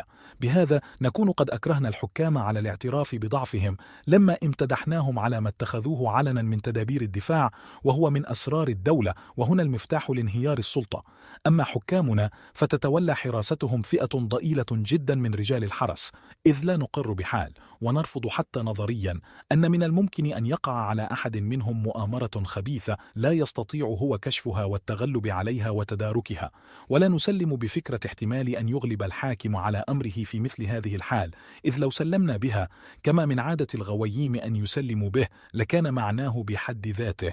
وفي نظرنا الحكم بالإعدام إن لم يتناول حاكمنا عاجلا تناول عائلته في يوم قريب ولا مناص. وتقضي الأوضاع المصطنعة من المظاهر والصور الخارجية بألا يستعمل حاكمنا شيئا من سلطته إلا في سبيل نفع الأمة وخيرها، ولا يجوز له بحال أن يجر مغنما ما لنفسه أو لأسرته، ومستواه السليم هذا يعلي من مقامه ومكانته في عيون الناس، وقد بلغ درجة التقديس، فيتضح لهم أن رفاهيتهم الجماعية ورفاهية كل فرد في الدولة كل ذلك موقوف على دقة هذا النظام المتناهي وإحكام تنفيذه.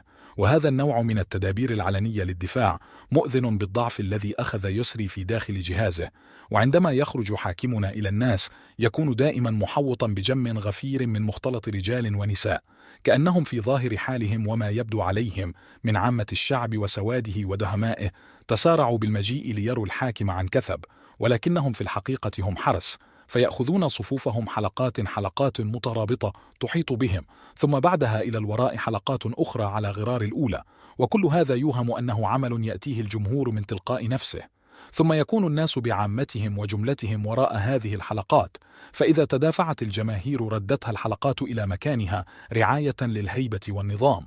وإذا برز واحد من الجمهور يحاول شق طريقه من خلال الصفوف يريد الوصول إلى الحاكم وبيده رقعة، فيتناول هذه الرقعة منه من هم في صف الحلقة القريبة من الحاكم، وتقدم الرقعة إليه على مرأى منه وملأ من الناس كافة، فيتأكد أن رقاعهم تصل إلى مرجعها الأعلى، ويتولى الملك النظر فيها بنفسه، ولا يكل هذا إلى غيره، وهو حريص على هذا كل الحرص. ثم أن من مقتضى شعار القوة، ولكي تكون صورتها في أذهان الناس جلية بارزة دائما، أن يتمكن الناس من قضاء لبانات مثل هذه عندما يقولون يا ليت الملك علم بهذا الأمر، أو يا ليته يسمع به. ثم أنه عند إقامة نظام الدفاع السري على صورته الرسمية الظاهرة تزول الهيبة الغامضة للسلطة، وعندما تجيش الصدور بالحماسة وكل واحد يعد نفسه بطل الموقف، يكون القابض على زمام الشبكة للفتنة عالما بما هو عليه من أهبة وسبب كاف، فإذا ما حانت الساعة انقضا على فريسته واستولى على ما يريد هذا. وأما الغويين فكنا نأخذهم من قبل بدعوة أخرى، ولكننا بتلك الدعوة نفسها قد تمكنا من أن نرى ما كان لاتخاذ تدابير الدفاع العلنية من نهاية وصلوا إليها الآن.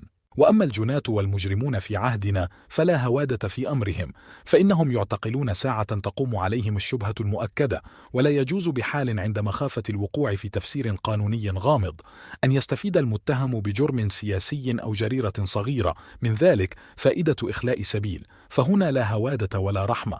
ولكن مع هذا فإذا اقتضى الحال مرة ما بسبب تأويل نقطة ما تأويلا مطاطا أن يسمح بإعادة النظر في دوافع الجرم، وهذا أقصى ما يكون، فلا يمكن أبدا أن يقع مثل هذا في قضايا الأشخاص الذين تورطوا في مسائل لا أحد يكتنه أسرارها إلا الحكومة، وليست كل حكومة تتقن فهم أسرار السياسة الصحيحة. البروتوكول 19 حق الشعب في رفع العرائض والمقترحات، الشغب السياسي، التجريم في المسائل السياسية، الإعلان عن الجرائم السياسية. وإن كنا لا نسمح بأي عبث بالأمور السياسية يقوم به من يركب رأسه، غير أننا من الجهة الأخرى نشجع كل صنف من المذكرات والرقاع والمقترحات ترفع إلى الحكومة فتدرسها جمعاء وما تتضمنه من مختلف المشروعات الرامية إلى تحسين حالة الشعب. وبهذا لنا فائدة، فينكشف لنا ما يدور في ذهن الشعب من أفكار، ويظهر لنا ما عنده من نقائص ونزوات. وعلى كل فإننا نتجاوب مع المطالب المقترحة، إما بتنفيذ ما هو صالح وفي محله، وإما برد المسألة ردا بارعا يبدو معه خطل صاحب الاقتراح وقصر نظره في وزن الأمور. أما تعاطي الشغب فما هو إلا كنباح الكلب الصغير في وجه الفيل، فالحكومة الوطيدة النظام لا يكون هذا النباح عليها مع سهر الشرطة وهو آت من جهة الرأي العام إلا دليلا على أن النابح أعجز من أن يدري نصيبه من المكنة والقوة أو ما هو الفيل المنبوح عليه. وبإشارتنا إلى مثل واحد من الأمثلة الصحيحة يظهر لكم وزن كل فريق منهما، فتدركوا كيف تكف الكلاب عن نباحها لتنقلب إلى التبصبص بأذيالها حول الفيل ساعة تقع عليها عينه. ولكي تتم لنا ملاشاة الشهوة إلى البطولة من وراء الجناية السياسية سنحيل الشخص إلى المحاكمة متهما على مستوى اللصوص والمجرمين والقتلة ومرتكبي أقذر الجنايات وأبشعها، فيبهم الأمر على الرأي العام، وتلتبس عليه حقيقة الرجل الذي كان بالأمس مسموعا عنه طيب الأحدوثة وحسن السيرة، فإذا به اليوم يرونه متهما فيزدردونه ويتخلون عنه، وإننا إلى الآن قد بذلنا غاية جهدنا واعتقدنا أننا أفلحنا، حتى رأينا الغويين لا مكنة لهم لتعاطي الشغب، وإنما من أجل هذه الغاية رحنا نشيد بمزية الاستشهاد في الصحف ومن على المنابر العامة بأساليب ضمنية لا مباشرة ولا مكشوفة، ولا سيما في الكتب المدرسية ككتب التاريخ الموضوعة وضعا دقيقا، وكل ذلك مما يرفع في الظاهر من شأن الاستشهاد المزعوم أنه في سبيل مصلحة الشعب. فنتج عن عملنا هذا بهذه الوسائل أن ازداد عدد أحرار الغويين فانضووا إلينا وهم آلاف، وانضموا إلى صفوف الحيوانات من ماشيتنا. ترفع البروتوكول 20 البرنامج المالي، الضريبة التصاعدية، الخزانة العامة وسندات الدين بفائدة، طريقة المحاسبات، إلغاء مراسيم الاحتفالات والتشريفات، ركود رأس المال، إصدار أوراق النقد، قاعدة الذهب، مستوى الأجور لليد العاملة، قروض الدولة، إصدار سندات بفائدة نسبة مئوية، أسهم الشركات الصناعية، حكام الغويين، البطانة والمحسوبية والعملاء الماسون. نتناول في نوبة اليوم البرنامج المالي الذي أرجأت بحثه إلى القسم الأخير من هذا التقرير، لأنه أعسر الأمور علاجا، وهو الغاية والنهاية، وهو القول الفصل الشامل تأثيره جميع ما لدينا من مخططات. وأول ما أذكركم به أنه سبق لي في موضع تقدم أن أشرت إشارة عابرة إلى أن حاصل أعمالنا كلها تقرره الأرقام. متى ما أقمنا مملكتنا ستجتنب حكومتنا الأوتقراطية تمشيا مع مبدأ المحافظة على النفس، إبهاض جماهير الشعب بالضرائب إبهاضا غبيا، وستبتعد من هذا إذ لا يغيب عنها أنها هي للشعب بمقام الأب والوصي. لكن لما كان نظام الإدارة في الدولة يقتضي وافر التكاليف، فمن الضرورة والحالة هذه أن تحصل الدولة على المال اللازم لها، فتطلب هذا بأفضل الطرق وأيسرها، واضعة نصب عينيها صحة التوازن في هذه المسألة. وفي حكمنا المقبل يكون الملك متمتعا بالصفة المعنوية الشرعية التي بموجبها يعتبر هو مالك كل شيء في الدولة من كلي وجزئي، ويجوز أن يتحول هذا من الحيز النظري المعنوي إلى الحيز الفعلي الحقيقي، وله أن يضع يده على جميع مقادير الأموال والأملاك من جميع الأبواب كلها، حتى يستطيع تنظيم دورة المال في الدولة. ويبنى على هذا أن نظام الضرائب العامة يمكن أن يعتاض عنه بنظام الضريبة التصاعدية على العروض والأملاك، وبموجب هذا تدفع الضريبة التصاعدية دون أن تسبب لدافعها إرهاقا أو إغراقا، إذ هي على نسبة مئوية من قيمة العروض والأموال. وعلى الأغنياء أن يعلموا أن واجبهم أن يضعوا جزءا من فضلة أموالهم تحت تصرف الدولة وحق الكسب الشريف. وأقول الشريف لأن نظام مراقبة الأموال سيقضي على التهريب المقنع عن طريق القانون قضاء تاما. والإصلاح الاجتماعي يجب أن يبتدئ من فوق وأعلى السلم، والوقت اليوم مؤات ناضجة وسائلة، وهذا الإصلاح عربون عهد الأمان. والضريبة على الفقير هي بذرة الثورة وسوس الخراب في جسم الدولة التي تلهث وراء القليل من الفقير فلا يغنيها، وتدع الكثير في يد الموسر وهو في متناولها. وفضلا عن ذلك فإن الضريبة على أصحاب رؤوس المال من شأنها أن تخفض من احتشاد الثروة في أيد قليلة محدودة، وهذا هو ما عنيناه وجرينا عليه في حكومات الغويين، لنجعله في كفة الأغنياء قوة تناهض القوة التي في الكفة الأخرى، مالية الدولة. والضريبة المتزايدة على نسبة مئوية من رأس المال تأتي بدخل أكثر بكثير مما تأتي به الضريبة الحالية على المكلف والسلع والعروض، وهذه الأخيرة إنما فائدتها مطلوبة في الغويين، لأنها معوان لنا في خلق القلق وتسبيب الانتقاد. والقوة التي يستند إليها ملكنا في حكمه المقبل قائمة على شيئين: التوازن المالي والأمن المستقر. ولكي تستقيم الأمور على هذا الوجه لا بد أن يتخلى أصحاب رؤوس المال عن جزء من دخلهم من أجل أن يضمن حسن سير جهاز الدولة كما ينبغي. وحاجات الدولة يجب أن يقوم بتسديد تكاليفها أولئك الذين لا تنزل عليهم الضريبة التصاعدية منزلة العبء، ولديهم من فضلة المال ما يسوغ الأخذ منه. واستيفاء الضرائب لحاجات الدولة على هذه الطريقة ينتزع من قلب الفقير عله على الموسر، إذ يراه أصبح عونا ماليا للدولة وعاملا من عوامل الهدوء والرفاهية، يؤدي هذا كله بطيبة خاطر. وأما الطبقات المتعلمة فلكي لا تستثقل أمر التكاليف المترتبة عليها بموجب النظام التصاعدي، ولكي تستبين الحقائق على علاءتها، فيشرح لها هذا كله بموارده ومصادره وأصله وفصله وأرقامه، لكي يكون على بينة منه، ولا يستثنى إلا مخصصات العرش وأجهزة الإدارة.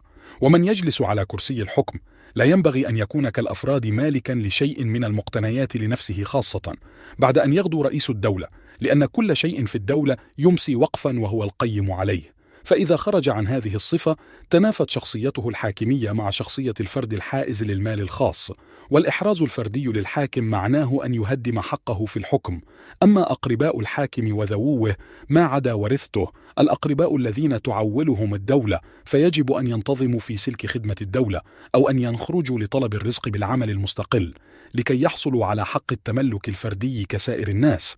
فإن امتيازات الدم الملكي لا يجوز أن تكون سببا في استنزاف الخزانة، وصفقات البيع والشراء، وقبض المال نقدا، وانتقال الإرث، كل هذا يخضع لضريبة تصاعدية. وكذلك بيع العقار والمنقول بصيغة نقد أو غيره إذا كان خاليا من شهادة دفع الضريبة، حيث ينبغي بيان الأسماء كاملة، يعرض المالك السابق لدفع فائدة على الضريبة من ساعة إتمام المعاملة إلى يوم اكتشافها، إذ تعتبر مهربة لم تعلن حسب الأصول. وتقدم جداول الانتقالات إلى دوائر المالية المحلية أسبوعا فأسبوعا مع كشف بأسماء المالكين وعناوينهم سابقا وحاضرا، وهناك حدود معينة لابتداء الضريبة، وهذا أيضا يتقاضى عنه ضريبة مكس خفيفة على نسبة مئوية للوحدة. ولكم أن تتصوروا أن مجموع هذه الضرائب لمرة واحدة كم يضاهي من مجموع الدخل لدول الغويم من مرات. وتحتفظ الخزانة بمبالغ كاملة من الاحتياطي المقطوع، وما يزيد عليه ينبغي وضعه في التداول، وينفق هذا الاحتياطي على الأشغال العامة، فيكون زمام العمل في الأشغال العامة بيد الحكومة، ومنها المورد والمستقى، فيغدو العمال مرتبطين بها مخلصين لها ولمن بيدهم الحكم، إذ في هذا مصلحتهم. ويجنب قسم من الاحتياطي المقطوع لتخصيصه مكافآت على الاختراعات وتجويد الإنتاج وتحسينه، ولا ينبغي أن يبقى شيء مهما قل من الاحتياطي ولا من المقادير المخصصة لأبواب الموازنة في دوائر الخزانة، لأن المال إنما وجد لتتداوله الأيدي، وكل ركود يطرأ عليه يخرب سير أجهزة الدولة التي هو لها بمثابة الزيت للآلات، وإذا لحق الركود هذا الزيت فتقف آلات الدولة ودواليبها عن الدوران. وإن وضع سند الفائدة موضع سندات الخزانة ولو بمقدار قليل يسبب هذا الركود تماما، وتكون نتيجته الرديئة واضحة. وينشأ ديوان المحاسبة، وبموجبه يستطيع الحاكم أن يطلع على واردات الدولة ونفقاتها في أي ساعة، ما عدا الحسابات الشهرية الجارية التي لم تقطع بعد، وحسابات الشهر السابق الذي لم تصل جداوله بعد إلى مراجعها. والشخص الوحيد بمفرده الذي لا مصلحة له في نهب خزانة الدولة هو صاحبها أو حاكمها، وهذا هو السبب الذي يجعل مراقبته لها كافلة لسلامتها، فلا ينفق شيء من أموالها جزافا. وناحية المراسم والتشريفات في البلاط من مقابلات وحفلات وما إلى ذلك مما يستغرق كثيرا من وقت الحاكم، كل هذا يلغى ليتوفر له من الوقت ما يكفي لمراقبة سير الشؤون والأعمال والنظر في القضايا والمهمات والمصالح.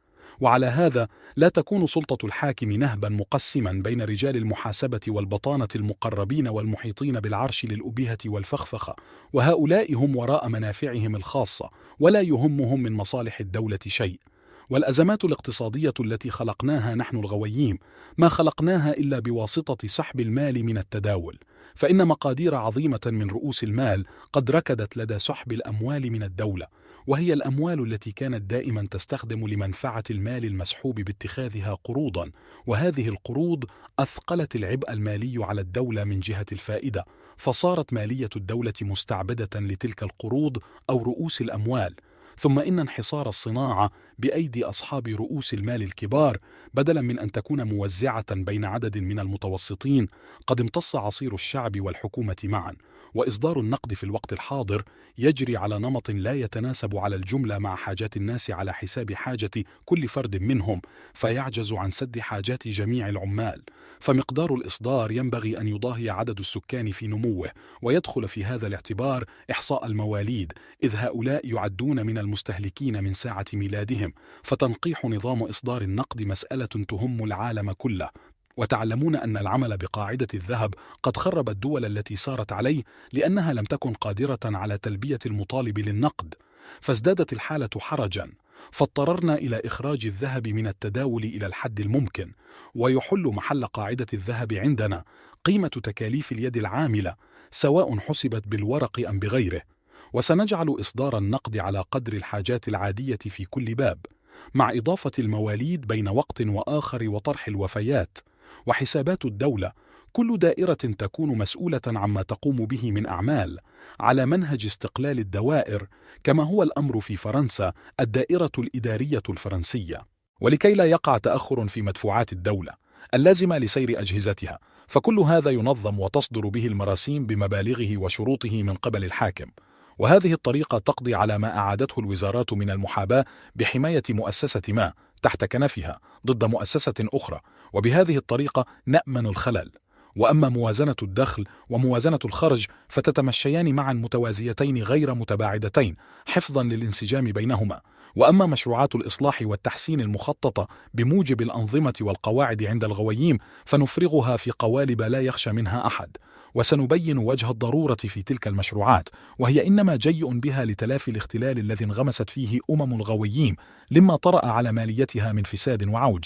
وأول عناصر الفساد كما سنعلم يبتدئ هكذا: توضع الموازنة السنوية كالعادة، ثم لا تلبث أن تعتل أوضاعها بالتنقيح المتزايد المتكرر سنة بعد أخرى، فتتضخم وتتهالك على نفسها، وذلك للسبب التالي: يأخذون بتجاذب أطرافها وجرها إلى منتصف الطريق، ثم تختل دواليبها فتضطرب وتتسكع في السير، فيطلبون موازنة إضافية رتقا للخلل، فإذا وضعوا هذا أنفقوه في 3 أشهر، ثم عادوا يطلبون ملحقا ماليا آخر للترقيع، وبالتالي ينتهي كل هذا إلى موازنة تصفية.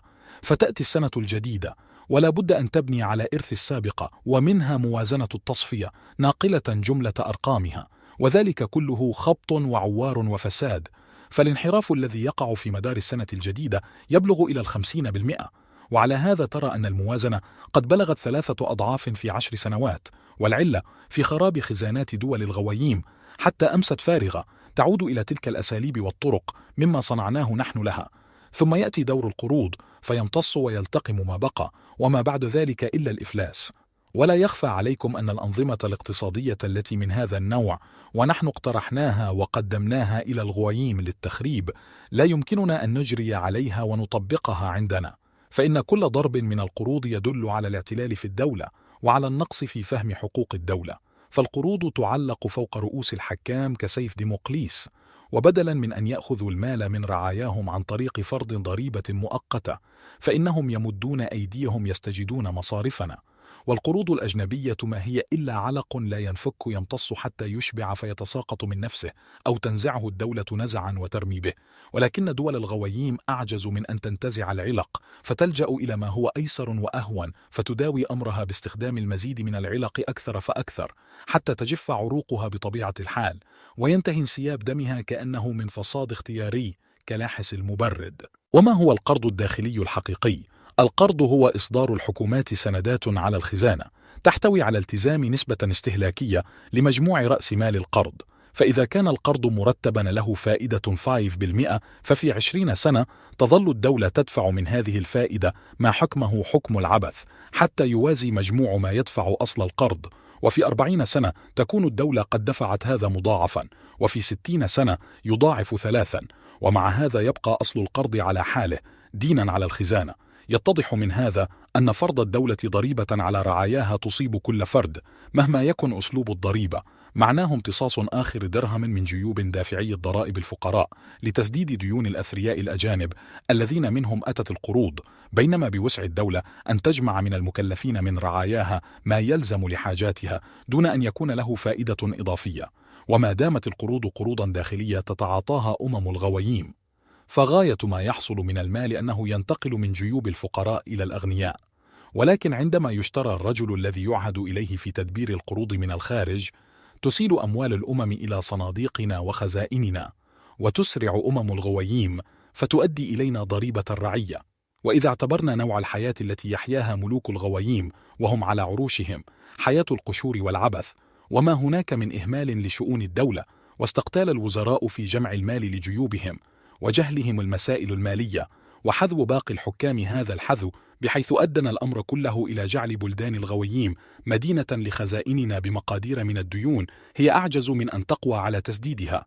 ألا فلنعلم أن هذا لم يتم دون أن تكبدنا في سبيله تكاليف ثقيلة من اضطراب ومال، وركود المال لن يكون له محل في عهدنا، ولذلك لن يكون أيضا شيء من سندات بالفائدة على الدولة ما عدا الإصدار الذي بفائدة 1%، ولن يكون هناك دفع فوائد للعلق الناهش لعصب الحياة في دولتنا. وحق إصدار سندات بالفائدة سيحصر بالشركات الصناعية التي لا تجد صعوبة في دفع الفائدة على السندات من أرباحها، بينما الدولة في هذا الأمر لا تعطي فائدة على القروض التي هي كقروض الشركات، لأن الدولة تقترض لتنفق لا لكي تستثمر المال في المشروعات المربحة، وسندات الشركات بوسع الحكومة أن تشتري